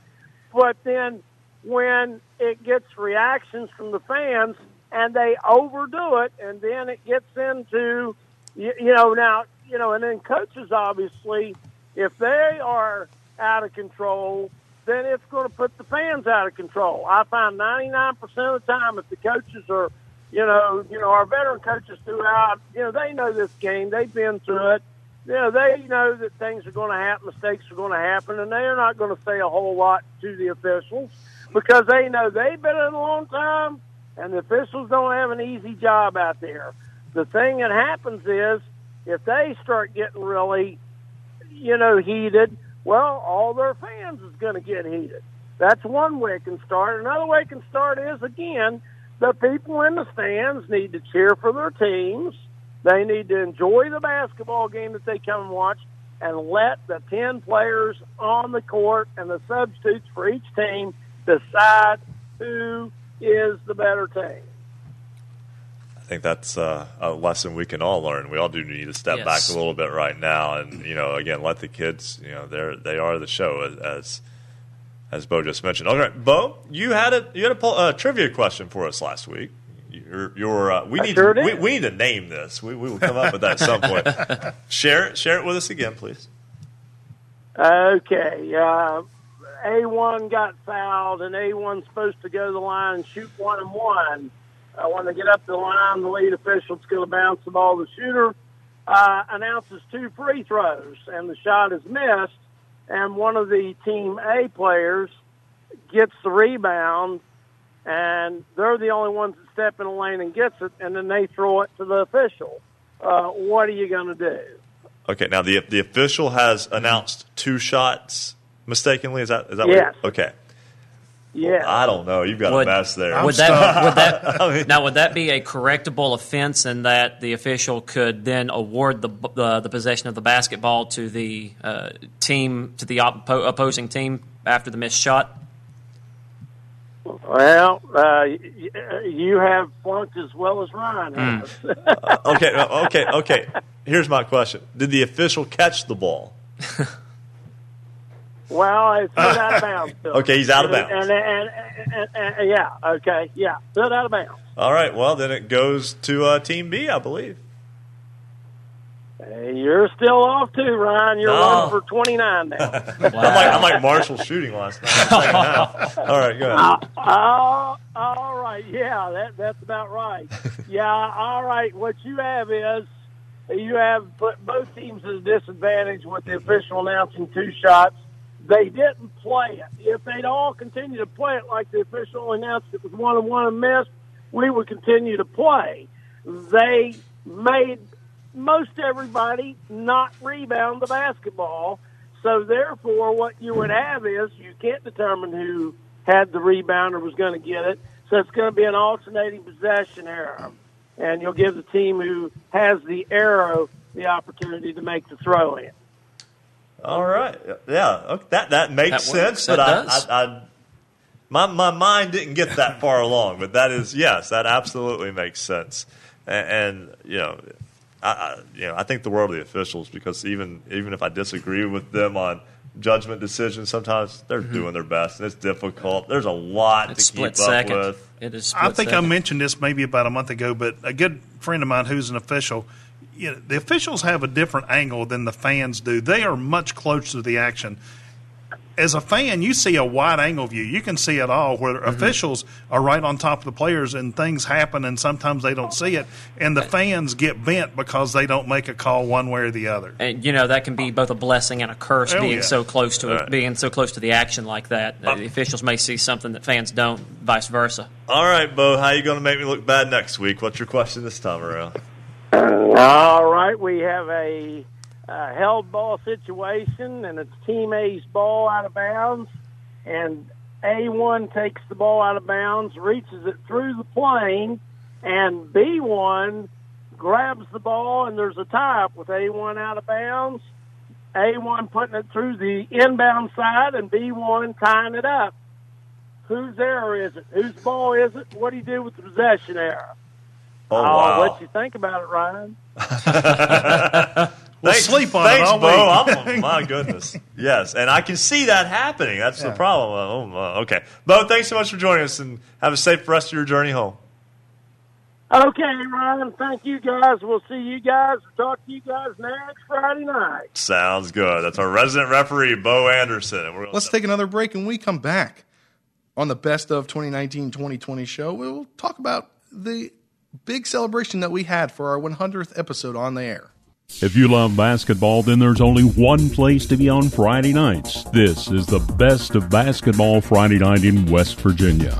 Special thanks tonight to our radio affiliates, including Maverick Country, 104.1 FM, WVXS Romney, Z92, 92.5 FM, WZAC, Danville, Madison, Charleston, Power 92 Radio, 92.3 FM, WYRC Spencer, 1360 AM, 97.1 FM, WHJC Matewan. We rock West Virginia louder, 105 KQV, WKQV Cowan, 105.5 FM, and heard in Braxton County on 106.9 FM, 103.7 FM, WQWV in Fisher, the Valley's Watchdog, 1600 AM, 98.1 FM, WKKX Wheeling, 1370 AM, 97.7 FM, WVLY Moundsville, 92.5 FM, WTHM LP Ravenswood, Ripley, Nice Radio, 91.5 FM, WRSG Middleburn, Talk Radio WRNR Martinsburg, 740 AM, 106.5 FM, Classic Hits 106, WHFI Linside, 106.7 FM, 95 The Sports Fox, WBES Charleston, 950 AM, The Voice of the Coalfields, 101.9 FM and 1290 AM, WVOW Logan, Glide Rock 93R, WRRR St. Mary's, 93.9 FM, The Ticket, 102.3 FM, WMTD Hinton, 98.5 FM and 101.5 FM, WQAZ-LP, Edmond, Beckley, 101.7 FM, WYAPLP Clay, 104.5 FM, WASPLP Huntington, 101.1 FM, WVWPLP Wayne, 90.7 FM, WFGH4K, and Marshall University's flagship station, The Cutting Edge, 88.1 FM, WMUL in Huntington. Welcome back to the 2019-2020 Best of Basketball Friday Night in West Virginia. I'm your host, Spencer Dupuis, and I'll be giving you the best moments from this past season of Basketball Friday Night.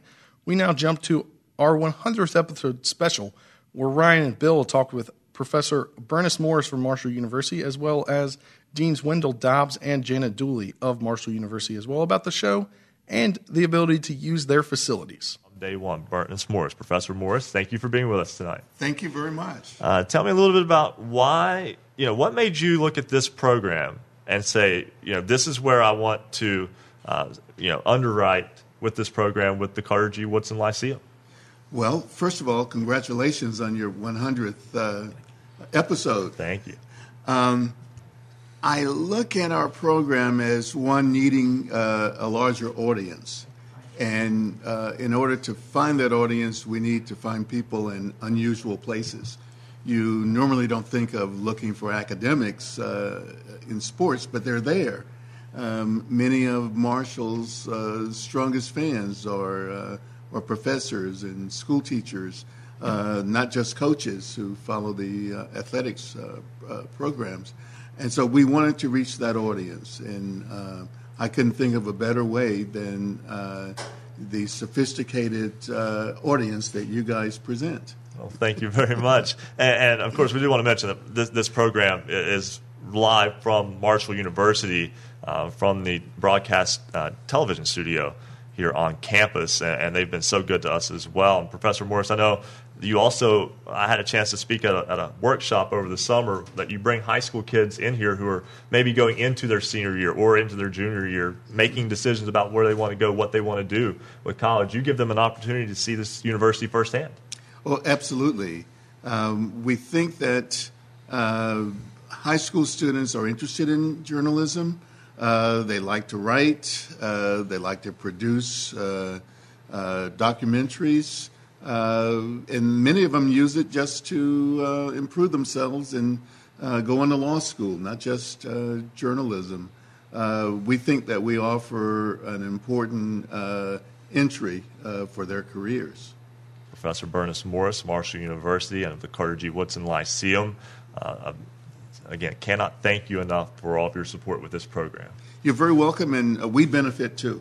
Great. That's what we like to hear. Absolutely, absolutely. Thank you so much for being here. Thank you.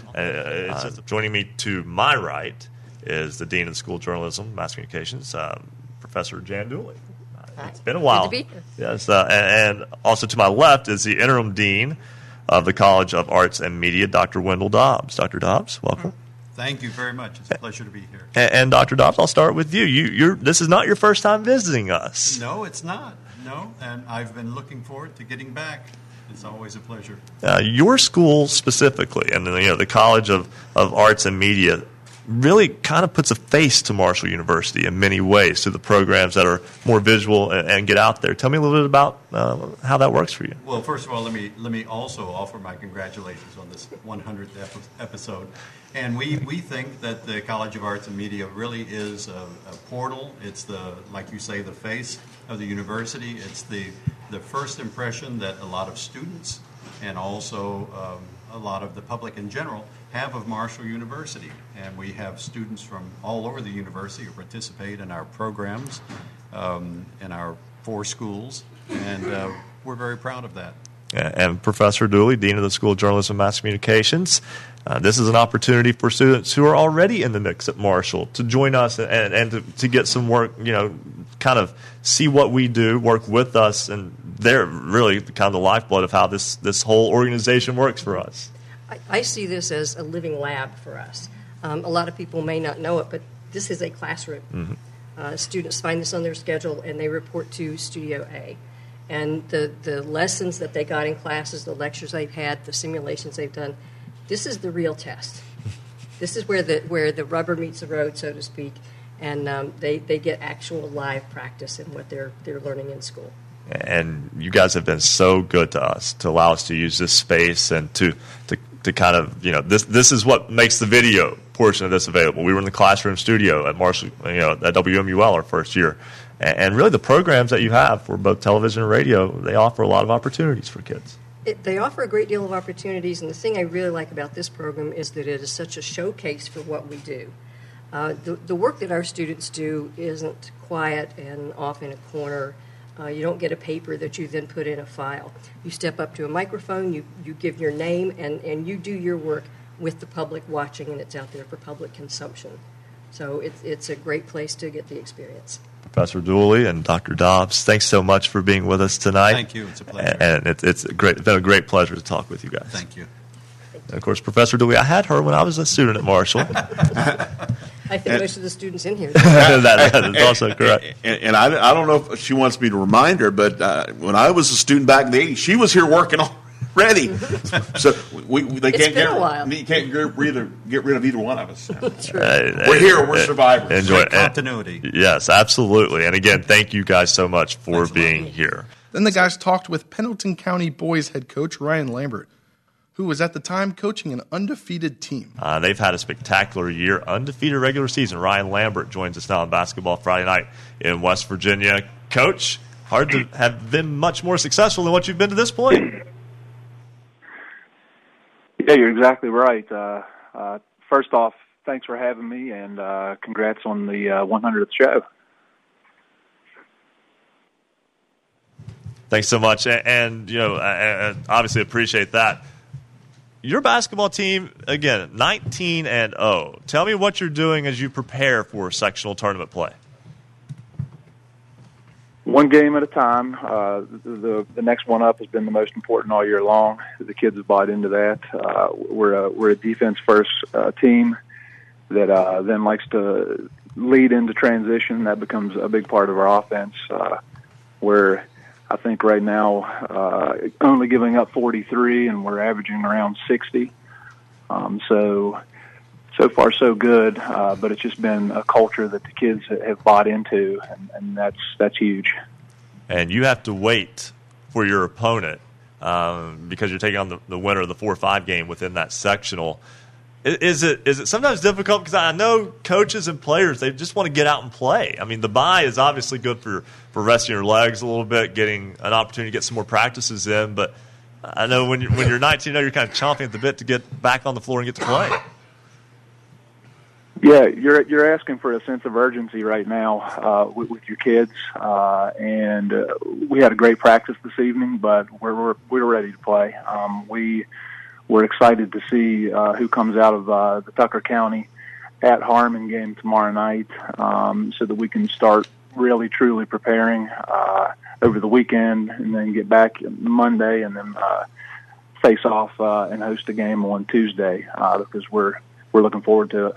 That would be the Class A Region 2 Section 2 tournament. Again, getting underway tomorrow with that contest between Tucker County and Harmon, and the winner will take on 19-0 Pendleton County. Now, Coach, before we let you go, I know a year ago, Webster County they built last season. They had a good group of kids. They went undefeated. They went to Charleston, and they beat everybody. They won the state championship. To seeing what they did a year ago, sort of say, hey, why not us? Yeah, I think that the goal is to host a regional game, get to Charleston, because we have not done that, and then once we get there, I think you just have that one up mentality that we've had all year long, and then looking to Webster last year, yeah, why not? Because that's got to be the attitude all the way through. If not, why are you putting in the time and why are your kids working so hard and trying to get to that common goal, which is, of course, Charleston. Ryan Lambert, head coach of the unbeaten Pendleton County boys basketball team, the Wildcats 19-0, ready for sectional tournament play next week. Coach Lambert, thanks so much for joining us tonight. Thanks for having me, guys. I appreciate it. All right, and a big thank you to Coach Lambert as well. Now let's take another break, and when we come back on the Best of 2019-2020 show for Basketball Friday Night in West Virginia, the guys will be joined once again by Greenbrier East girls head coach and the governor of the Mountain State, Jim Justice. All that and more next when we return. Every Friday night from 9 to midnight, we're the home for high school basketball in the Mountain State. This is the Best of Basketball Friday Night in West Virginia. Streaming video live from the studios at Marshall University, visit basketballnight.com for video, audio, and the Basketball Friday Night scoreboard. Watch our live high-definition video stream by going to basketballnight.com. It takes just one click to watch. Listen online with any computer or mobile device by clicking the Listen Live tab. On Facebook Live, go to our Facebook page, facebook.com/Hoops Roundup. On Periscope, twitter.com/Hoops_Roundup. On cable in the Huntington region, we're on Comcast Channel 25 and Armstrong Digital Channel 204. We're on great radio stations throughout the Mountain State. Just click on our affiliates page for a station nearest you. Follow us on Twitter @Hoops_Roundup, @Hoops_Roundup, @Hoops_Roundup. Marshall University's sports journalism major offers students the opportunity to develop skills in the exciting areas of print, public relations, or broadcasting. Our curriculum features terrific skill-based courses and prioritizes hands-on experiences that not only expose the students' work to the public, but also to sports journalism professionals who are often willing to provide crucial feedback. Marshall sports journalism majors cover our 15 varsity teams in any media format, including text, online, photo, radio, or video. Hands-on, real-life experiences come through Marshall's student-powered media, the Parthenon, WMUL Radio, and MUTV, as well as communications campaigns and off-campus internships. The Marshall University School of Journalism and Mass Communications is ready and eager to help you start your sports journalism career. Learn more at marshall.edu/SOJMC. Welcome back to the 2019-2020 Best of edition of Basketball Friday Night in West Virginia. I'm your host, Spencer Dupuy, and I'll be giving you the best moments from this season, as the season was cut short during the girls' state tournament and the boys' sectional play due to the coronavirus. Now we'll stay with episode 100 when the gang was joined by Greenbrier East girls head coach and the governor of the Mountain State, Jim Justice, as his team was just one win away from another trip to the state tournament in Charleston. Governor of the great state of West Virginia. Governor, thanks so much for joining us tonight. Hey, guys. How y'all doing? Hey, we're doing very well, very well. I know it was a tough loss for your girls tonight, but with the way the format is, you still have one win to get to Charleston. Well, that's right. We didn't do our job by any stretch of imagination tonight. But you got to give Woodrow a lot of credit. Those kids played really good, and they played great defense, and put a lot of pressure on our shooters, and we turned the ball over a lot, and then the floodgates just happened, and just one of those things. I told the kids in the dressing room after it was over. I mean, you got to regroup fast. This kind of stuff happens in the basketball world to the best of the best. I mean, if it's dude getting beat by Stephen F. Austin or whatever, it just happens. And then when the floodgates go the wrong way, it's really hard to sometimes turn it around. But boy, did we have an incredible high school basketball night.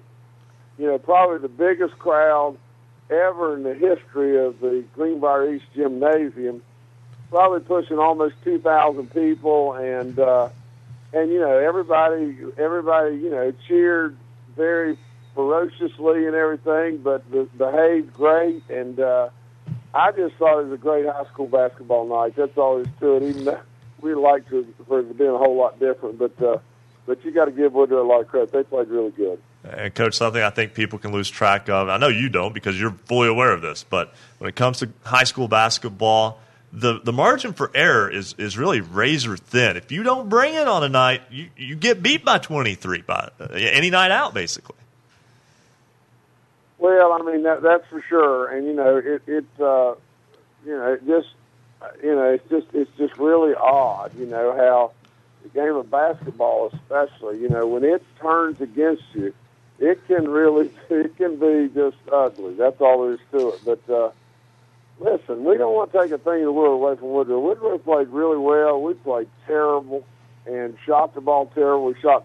Both teams shot 55 shots. We shot exactly the same number of attempts that Woodrow did and got beat like a drum. I mean, it's just absolutely disappointing. We just, but at the same time, it's my responsibility to have the team prepared, and evidently they just weren't prepared, so it didn't go very good. That's for sure. Coach, you talk about your team. 20 wins in a season. That's nothing to shake a stick at. Congratulations on that, and I'm sure you can get these girls turned around and regroup for next week. Well, guys, I've coached a long time, and one of the things probably that I'm really proud of is the fact that next year, about 2/3 of the way through the season, I will have won in 20 and a half seasons, if you count my little stint with the boys. I'll win my 500th game at Greenbrier East, and it's just amazing to think, that I've been there that long. But I've coached lots and lots and lots of games. I love the game of basketball. I love the kids. I don't do much else. A lot of people say, well, Governor, what are you doing coaching a basketball team? But you see, I really believe community service is really important, and I really do believe that I'm able to keep these kids on the right path. And we've never had a kid since I've been at Greenbrier East. Now imagine this: we've never cut a kid, and we've never had a kid become grade ineligible. And and we just win and win and win and win. And there's a right way to do it, and it just and the community just supports us like crazy. And tonight was really something really special. But I do love the game and love kids, and like I said, I don't go on vacations. I don't travel all over the place. I don't have a yacht or go here and there.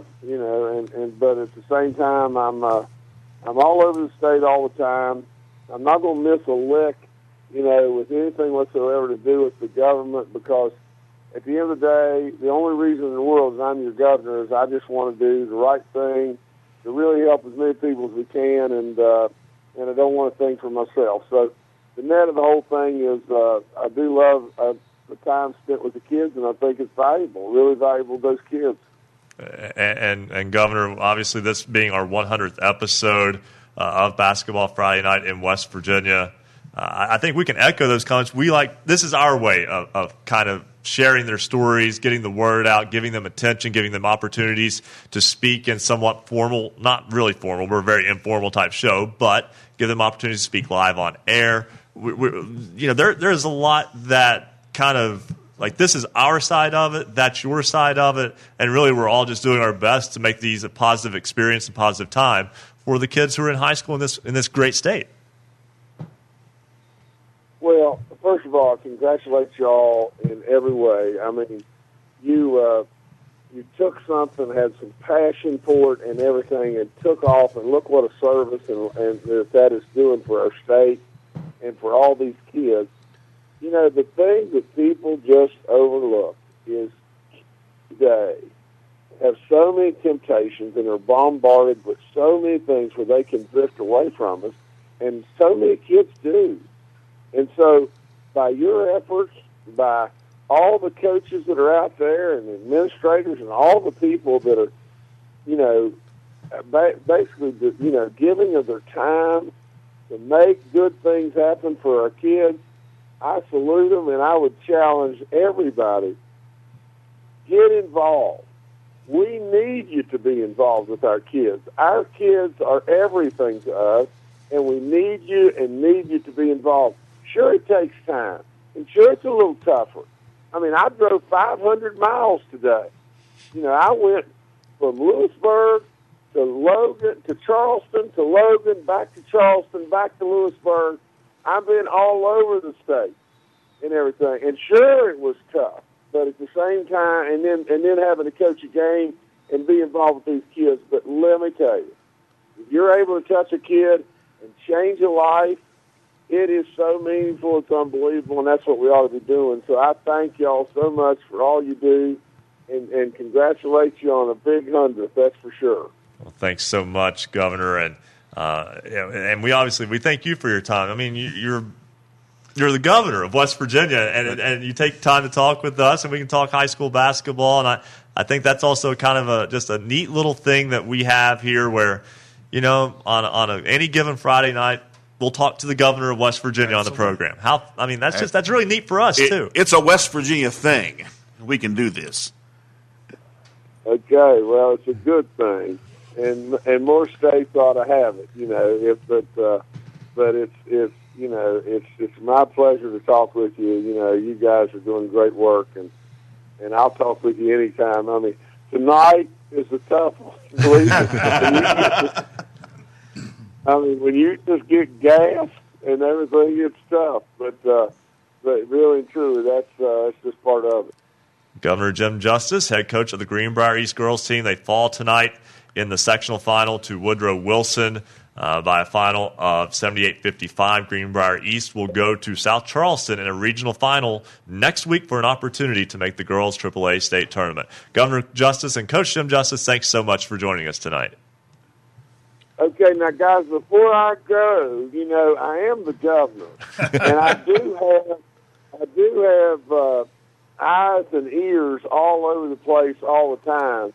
And I do want you to know that there are some of us that know that there's something going to happen around the 11 o'clock hour that could involve a diamond in the rough in some way, somehow. But I'll just leave it at that and wish you the best and congratulate you for all you do. Really proud of you. Y'all be good, guys. Oh, thanks so much, Governor.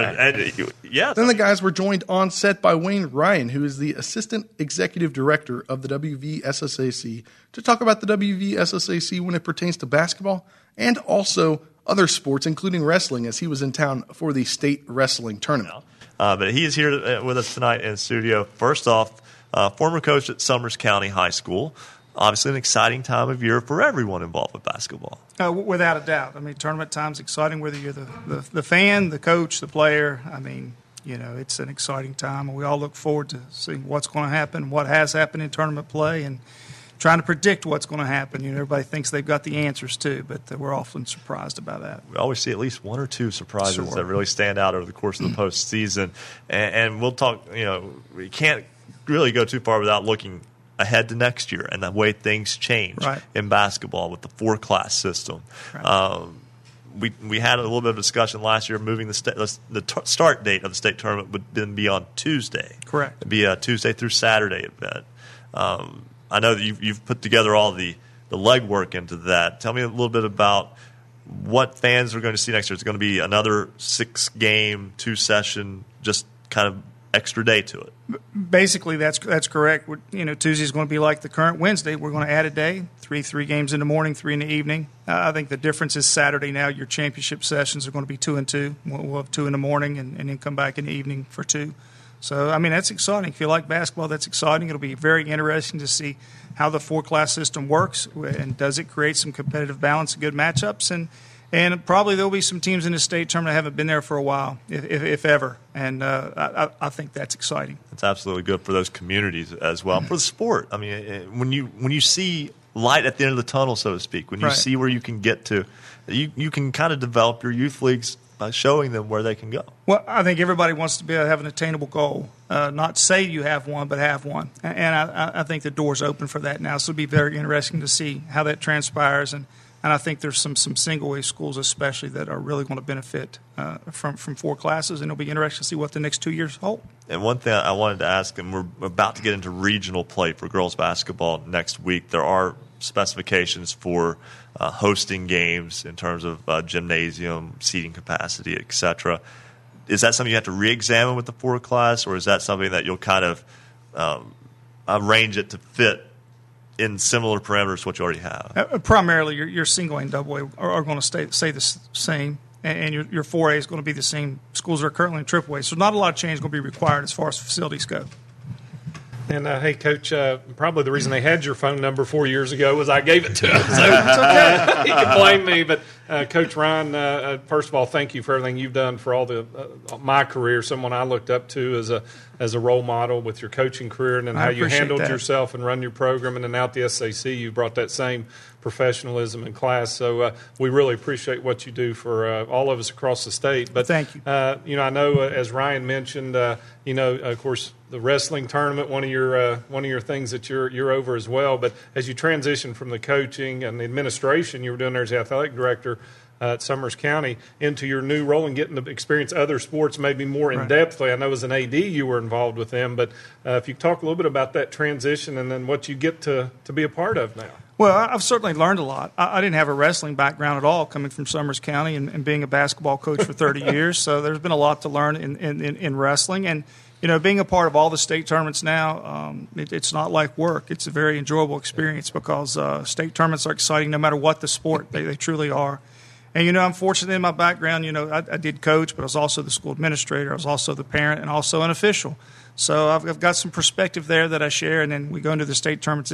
It's exciting, and throughout the year we have to deal with a lot of issues, and you have to remember that everybody looks at those issues from their own perspective, no matter what they are and whatever role they're playing at the time. We deal with basketball here on this show, Wayne, but seeing a lot of kids around the state playing newer sports and different sports. One that kind of gets my attention is lacrosse. Is there any possibilities about SSAC maybe adding lacrosse or other sports championships? Well, good question. And next year, if all goes well, we are adding 2 sports. Good. We will be adding archery, which is very popular around our state, and brings in a clientele that some of them play other sports, some of them do not, but our archery is has a lot of kids participating around the state. So I think we're going to bring that in under our umbrella next year. And also robotics. So those will be the 2 sports. If all goes well, we'll be adding next fall.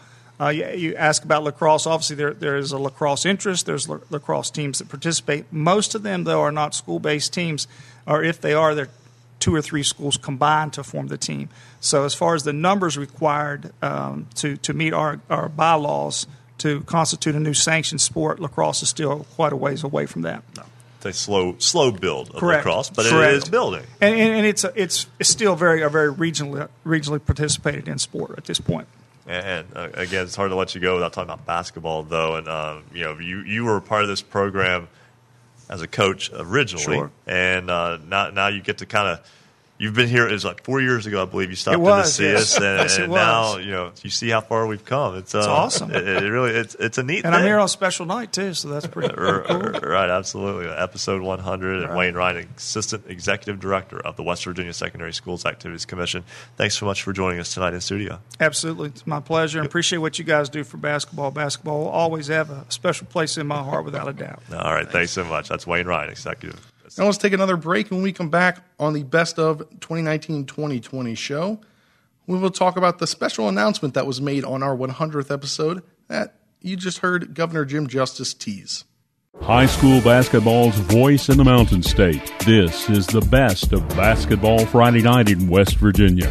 Haley McClure, Greenbrier East Spartans, Ryan Leap, Lincoln Cougars, Gage Huffman, Tyler Consolidated Knights, Rachel Bates, Valley Wetzel Lumberjills, Obina Anna Chili Killen, Chapmanville Tigers, Janiah Fargo, Musselman Lady Appleman, Sam Kermeens, Williamstown Yellow Jackets, Calissa Lacey, George Washington Patriots, Nick Smith, Preston County Knights, Emily Hutchinson, Grace Christian Soldiers, KJ McClung, University Hawks, Annie Hunt, Ravenswood Red Devilettes, and Colton Barr, Clay Battelle Seabees. What they all have in common, they were selected by Basketball Friday Night in West Virginia as the Standout Athlete of the Week. Next season, if you have someone remarkable on your team or an athlete that made an outstanding play, you can nominate your team's players to become the Basketball Friday Night Standout Athlete of the Week. Each week, we consider nominees based on leadership, performance on the court, academic performance, involvement in the community, and their volunteer work. Every Friday night, you got to meet a new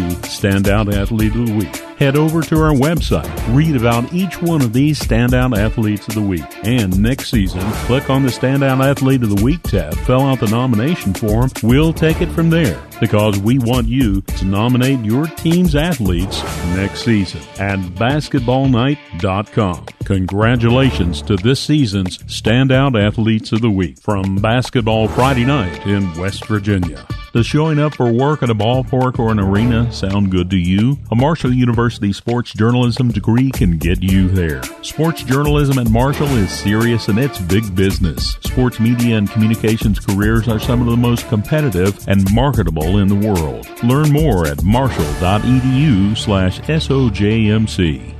Welcome back to the 2019-2020 Best of Basketball Friday Night in West Virginia. I'm your host, Spencer Dupuy, and I'll be giving you the best moments from this season.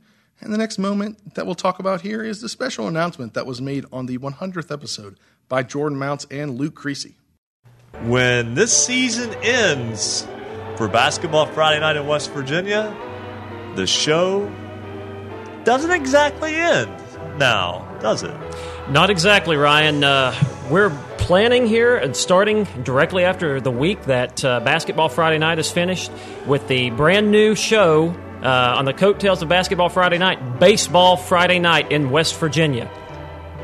And it will be hosted by myself and Luke Creasy, my partner here, and we're really looking forward to it, bringing the voice of bringing a voice to baseball all over the Mountain State. Yeah, and what better night to announce that than, show 100. Big show for Basketball Friday Night and bigger things in the future. So excited to be a part of Baseball Friday Night in West Virginia. It's something that I think many coaches and players and baseball fans across the state of West Virginia have been wanting for a while, and I'm super glad that we get the chance to kickstart that and looking forward to it.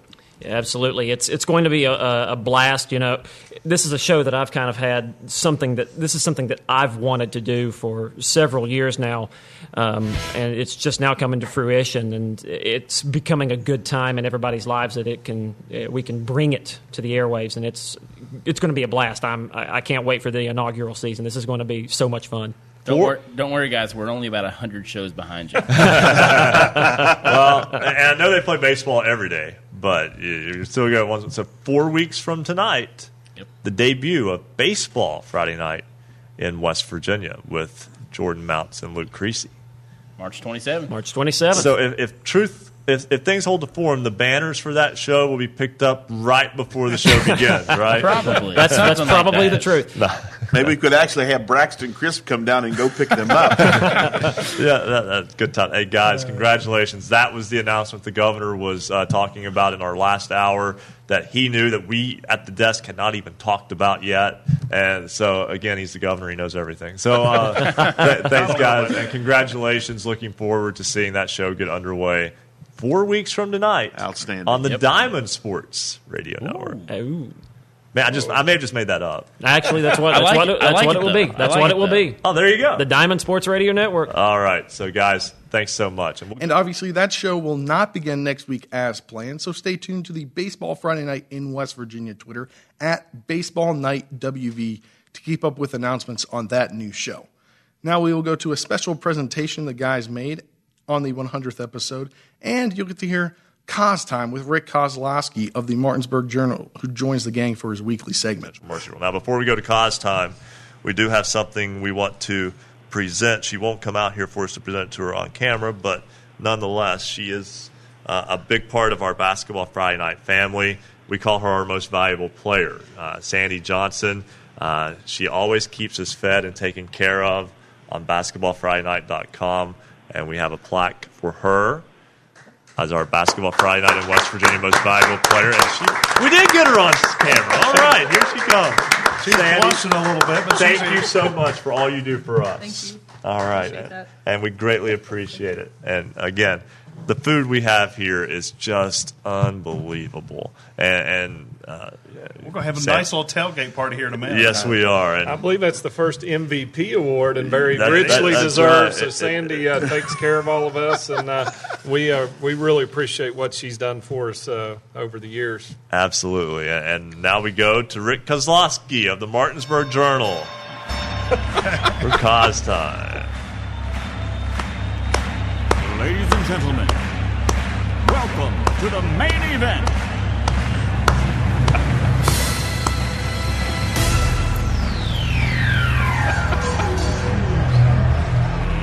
Let's get ready to rumble! It is Cause Time on Basketball Friday Night in West Virginia, and like any good tough man bout, he's got about 2 minutes. He joins us now on Basketball Friday Night. Yes. And I'd like to say, since I only have 2 minutes, 2-minute warning, real quick. What a wonderful opportunity you guys have given me to be on your show every week for 7 years. Now, I want to ask this question: what is next week's show? 101. The 101 Dalmatian show. We'll see how that turns out. Rick, before we get into anything, this is obviously very tight, but I understand that you were introduced and received an ovation tonight at the event you were covering, not a basketball game. Did you have to climb into a ring? And if so, what number were you carrying? I guess I was carrying number 1. Well, I was shaking. I was really shaking it too. Rick was at the Tough Man tonight, and he was introduced. Yes. The most interesting event in the Tough Man, the guy who was wearing the most body art.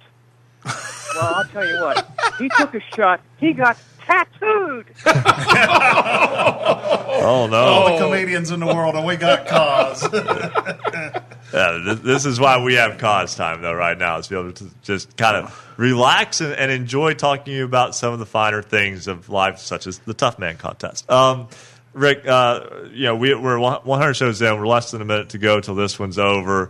But we want to thank you because you take the time to talk with us. Obviously with your life in newspaper, meeting deadlines, etc. You have a lot on your plate on a Friday night, and we've always been able to have time to talk with you. We also thank your wife for allowing us to talk with you as well. But we enjoy Cause Time, even though we have inadvertently shortened it for about 3 straight weeks.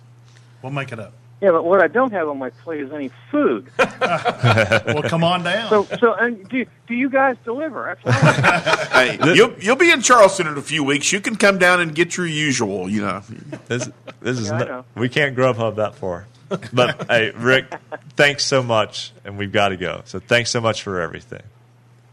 Hey, guys, I really do appreciate it. You guys have a great weekend. All right, that's Rick Kozlowski, the Martinsburg Journal. Moving to episode 101 for a special surprise moment, as our special correspondent Andrew Rogers got to interview his former head coach at Notre Dame High School, Jared West Sr. Right. So tell us a little bit about the run from a player standpoint and what you get to look back on from that special magical season.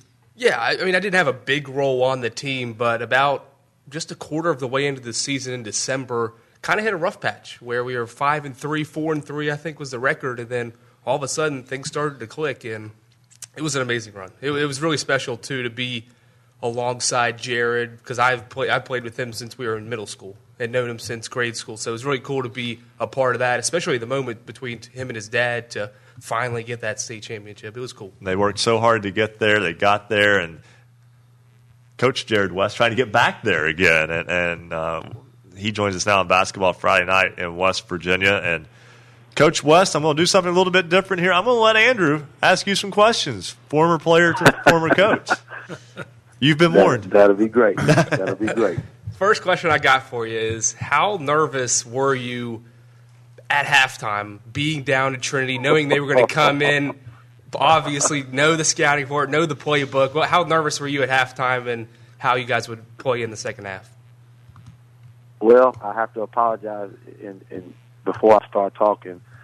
We call Andrew Drizzy. So if I say Drizzy a few times, that's a nickname. I'm big on nicknames, so I gave him a nickname when he was probably third or fourth grade, Drizzy, and it stuck. So, but yeah, I would just feel like this halftime last night was very, it was way beyond nervous.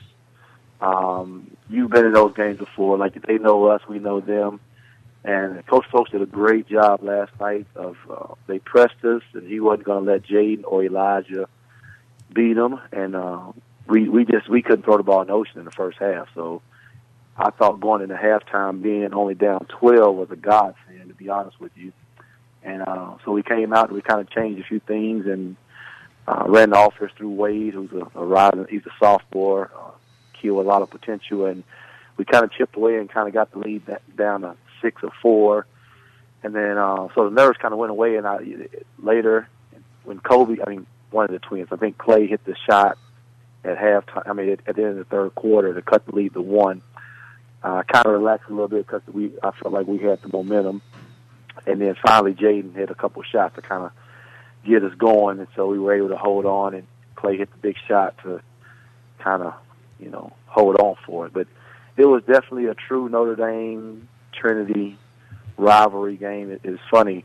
We always beat them twice in the regular season, but it means absolutely nothing because the postseason game comes and it's a dogfight. So it was a great atmosphere. You would have loved being in there, Drizzy.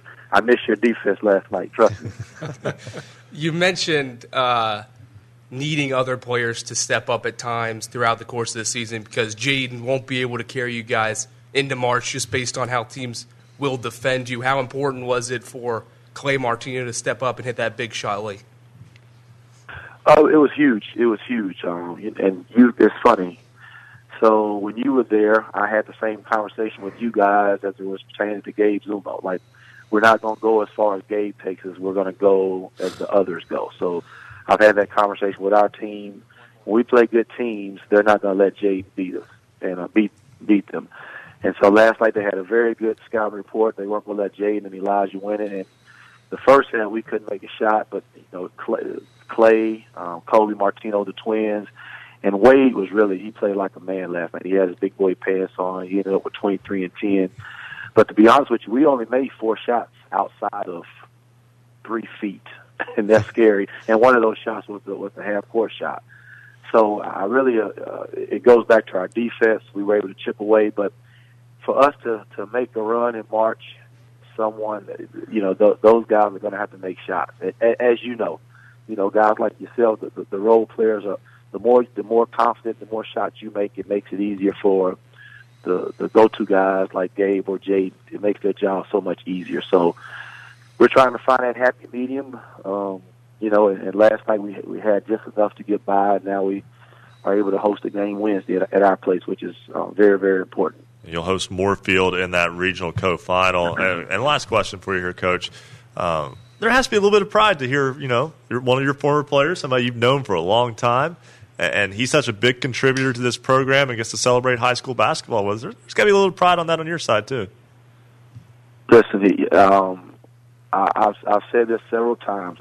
I coach to mentor kids, to speak life and talk about God. And that's so very important to us. And basketball is secondary. And when I see kids like Drizzy, and we have a lot of kids that come through. That's the greatest thing about coaching at Notre Dame. We have such great kids, but to see how it's funny, and he might admit this, I think I've had a little bit to do with Drizzy coming out of his shell. He's a very, very quiet kid. Now you would know that because he's broadcasting and talking, but he's very, very quiet. And we tried to instill the confidence in him at an early age to speak and to talk, and now you can't get him to shut up. But, so I'm so happy, and it's great when we go to Huntington to see little Jared play. I always make it a point to go up and give him a hug and just to let him know how proud not only I am, Coach West, the West family, but the Notre Dame family in Clarksburg. He makes us so very proud. He comes from a great family, which I know they love to death, so we're very, very happy, and this is only the beginning. So I see nothing but a bright future for him. Jared West, head coach of the Notre Dame boys basketball team. They win their sectional championship last night with a 56-52 win over Trinity, and again, will host in the regional co-finals against Moorfield next week. Coach West, thanks so much for joining us. Last thing, did he tell you that we beat him on the golf course? I beat him on the golf course. He doesn't. What was that Jersey Cup month? We all know how it went down. Coach West. Just tell the truth, Jersey. We're on the air. Just tell the truth. Thank you guys for having me. It was a blast. Thank you. Love you, Jersey. Thanks so much, Coach. And okay, Drizzy. Is that how I'm going to be introduced now? Now let's take our final break, and when we come back on the final segment of the Best of 2019-2020 Basketball Friday Night in West Virginia show, we'll take a look back at some lighter moments of the show this year. Every Friday night from 9 to midnight, we're the home for high school basketball in the Mountain State. This is the Best of Basketball Friday Night in West Virginia. Streaming video live from the studios at Marshall University, visit basketballnight.com for video, audio, and the Basketball Friday Night scoreboard. Watch our live high-definition video stream by going to basketballnight.com. It takes just one click to watch. Listen online with any computer or mobile device by clicking the Listen Live tab. On Facebook Live, go to our Facebook page, facebook.com/Hoops Roundup. On Periscope, twitter.com/Hoops_Roundup. On cable in the Huntington region, we're on Comcast Channel 25 and Armstrong Digital Channel 204. We're on great radio stations throughout the Mountain State. Just click on our affiliates page for a station nearest you.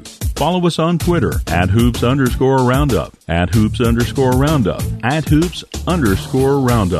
Marshall University's sports journalism major offers students the opportunity to develop skills in the exciting areas of print, public relations, or broadcasting. Our curriculum features terrific skill-based courses and prioritizes hands-on experiences that not only expose the students' work to the public, but also to sports journalism professionals who are often willing to provide crucial feedback. Marshall sports journalism majors cover our 15 varsity teams in any media format, including text, online, photo, radio, or video. Hands-on, real-life experiences come through Marshall's student-powered media, the Parthenon, WMUL Radio, and MUTV, as well as communications campaigns and off-campus internships. The Marshall University School of Journalism and Mass Communications is ready and eager to help you start your sports journalism career. Learn more at marshall.edu/SOJMC. Welcome back to the 2019-2020 Best of edition of Basketball Friday Night in West Virginia for episode 103 and the final of the season. I'm your host, Spencer Dupuy, and I'll be giving you the best moments from this season, and not necessarily the best moment here, but very critical moment towards the end of this season as the guys interview Bernie Dolan of the WVSSAC to talk about having to postpone and pause the state tournaments down in Charleston. First off, Mr. Dolan, thanks so much for joining us tonight. Oh, certainly. Appreciate it. Glad to have the opportunity, and appreciate what you guys do each and every week. I appreciate that from you as well. And I guess what we can start with is this has been a situation that for 48 hours now has been changing almost nonstop, at least at the throughout the country. And tell me a little bit about when you found out that the state girls tournament was going to be suspended, because it seemed like it happened kind of quickly yesterday afternoon. Well, I mean, as you know, everything with this coronavirus has been going at light speed. We had checked in every day, say, hey, are we okay to play? Do we have any issues? And Monday, no, you're good this week. Keep going. Tuesday, you're fine.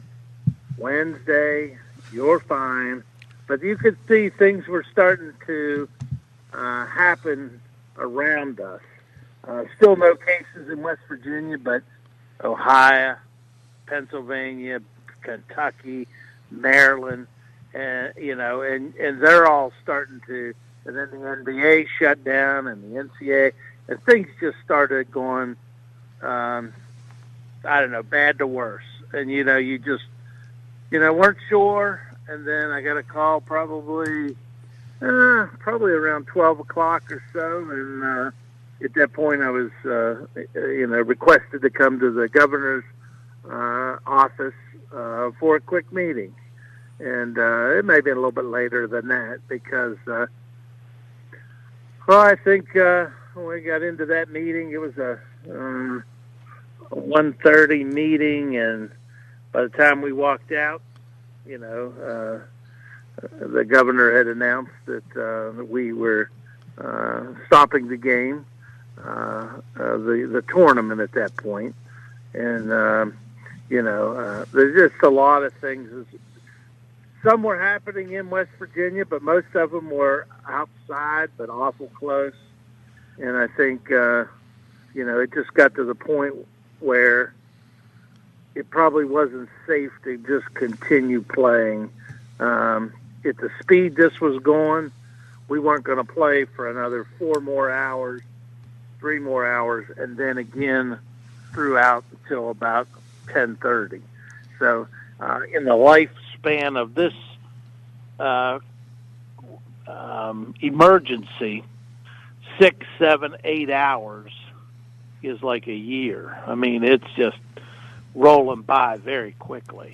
And so at that point we were like, let's just stop it at the end of this session and see where we are. I mean, there was no chance that we were going to be allowed or it was safe to even continue at that point just because of what was happening all around us, and just continued more cases popping up, and it was just going to be a matter of time. And we certainly did not want to add to the issues by having people in close quarters at the game. So that's where we were. I'm sure the governor wanted to play. He obviously was a favorite in the evening session, but certainly with the time frame that we had, it was more prudent to just go ahead and stop it at that point. And also, and we talk about how fast things have changed with this. You gave a news conference, a press conference after the conclusion of that game yesterday, and quite frankly, a lot has changed since then.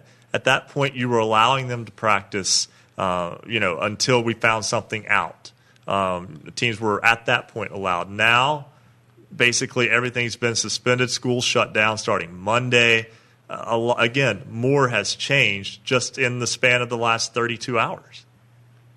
Well, if you remember in the interview, I said, as of this moment, you can practice because it's small groups, and that's everything I'd heard up to that point. Yeah. And then from that point on, I said it could all change by tomorrow. Well, I didn't really mean that. But, it changed drastically. I mean, by 9 o'clock in the morning, we were shutting down all extracurricular activities until April 10th. And it was like, oh, okay. And then, but we're not closing schools and things like that. And then by 11 o'clock, we were closing schools indefinitely, and so it really, puts the tournament. I was hoping that, to look at the lifespan of this, and if there was a window where it was not going to continue to increase, that if it was dropping off and they thought it was safe to try to get the tournaments in, even with limited participation, we thought we might. But, I'm not as confident today as I was yesterday. You look at April 10th, and, by rule they've missed more than 14 days, and so now by another rule they got to practice 14 days. Now, obviously our board has the right to waive a rule, but they've never waived that one because it's a safety rule.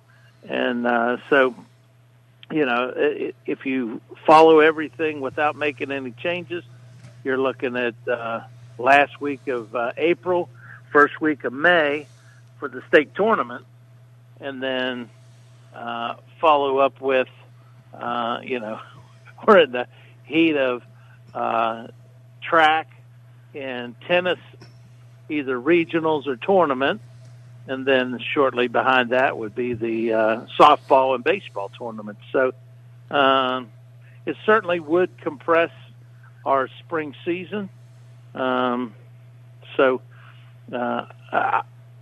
Since it moves so fast, I'm not willing to make any decisions like today.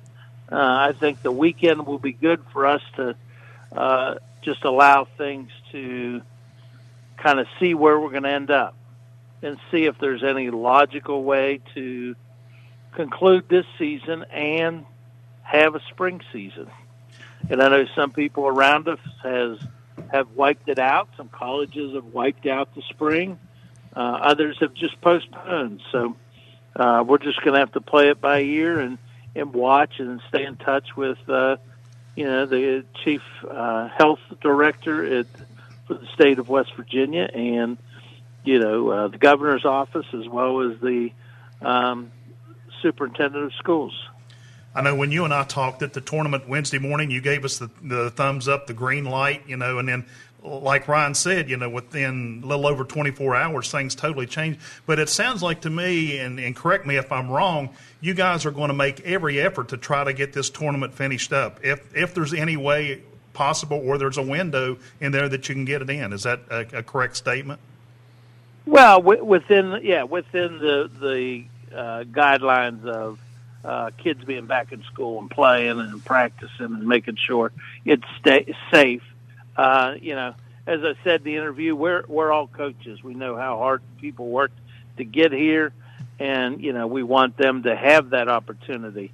If you're in the NCAA, they didn't get it. They have bigger problems, and and so they weren't able to. I'm keeping the window open. I don't know if it's possible, but we'll probably have to make a decision early in the week to see how this is progressing here in West Virginia and whether it even looks like there's an opportunity. So I didn't want to close the door, but I'm not overly optimistic. Bernie Dolan, the executive director of the West Virginia Secondary Schools Activities Commission. I think to sum it all up, you and basically everyone else, we're on a holding pattern right now. We're just waiting to see what happens next. Yes, yeah. And it's happening fast. Yes, it is. Yeah. And light speed. And, again, we want everybody to be safe, not only the players, but also the fans and everybody. I mean, this is a pretty serious thing, and, the President of the United States just declared it a national emergency. And so, we have to take it as serious as it really is, and sometimes that means adjustments, and, we'll do the best we can. Bernie Dolan, Executive Director of the West Virginia Secondary Schools Activities Commission, thanks so much for joining us tonight.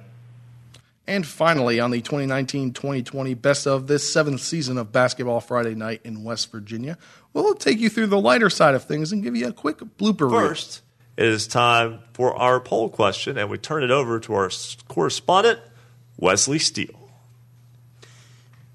Hello, I'm Landon Mitchell. Oh, my bad. Hold on, timeout.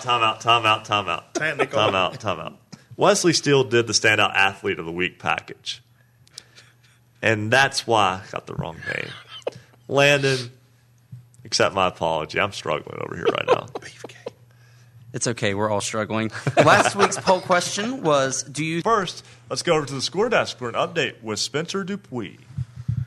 Thanks, Ryan. Big update here as number 1 Wheeling Central Catholic has gone down to Charleston Catholic as Aiden Satterfield scored 33 for Charleston Catholic. So number 1 goes down tonight. All right, so there's your upset of the night so far as in boys basketball, Charleston Catholic beating Wheeling Central. For scores online, all of them in West Virginia, even the score that Spencer Dupuis didn't give you, visit basketballnight.com. Oh, you guys don't understand what's happening in the studio right now. I thought I had a big dinner earlier. I think it was just an appetizer. Now they're taunting us with I the know food. it. This is terrible. Right? It's 11:30 on this Basketball Friday night in West Virginia. Fastest 2.5 hours in radio will grind to the slowest 30 minutes on our side because we are so ready to enjoy the festivities. In fact, Marcus is getting a head start on us. Oh my! I've got to do a show. We're going to have to put up a curtain back there. I see cupcakes. Hey, Marcus, how is it? You're over at the score desk. How is it? You're missing out, Ryan. Oh, my goodness. Enjoy it. 30 minutes. Yeah, we will get to that in a moment. So we'll let Marcus go ahead and finish the delectable dessert item that he is currently enjoying. And so that does it for the 7th season of Basketball Friday Night in West Virginia as we celebrated the best of high school basketball around the Mountain State, celebrated our 100th episode, and many great things along the way. But on a sad note, this season had to end in a way that was unplanned, and that's how everything is around the world right now. But I'd like to give a couple quick thank yous to pass along before I turn it over to the gang for a proper outro. First, I'd like to thank Marcus Constantino for putting this show together and giving me the opportunity to do this best of show. Then I'd like to thank Mike Stanley, Landon Mitchell, and Justin Zimmer for the help in putting this show together. And now to your host for their final words on the 7th season of Basketball Friday Night in West Virginia. And that'll do it for Season 7 of Basketball Friday Night in West Virginia. We thank you so much for being with us over the course of the past 15 weeks, especially through some trying times in the past couple of weeks. We thank you so much for joining us. We hope you join us again next year. We'll be back with Basketball Friday Night in West Virginia Season 8 next December.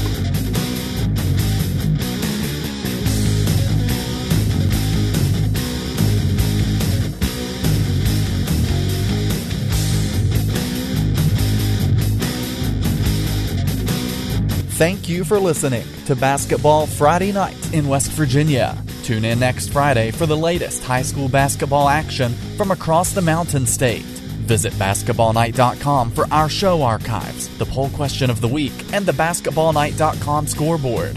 Until next time, have a great weekend, and thank you for listening to Basketball Friday Night in West Virginia. The preceding broadcast was a presentation of the Fast Break Sports Network. Copyright 2020. All rights reserved.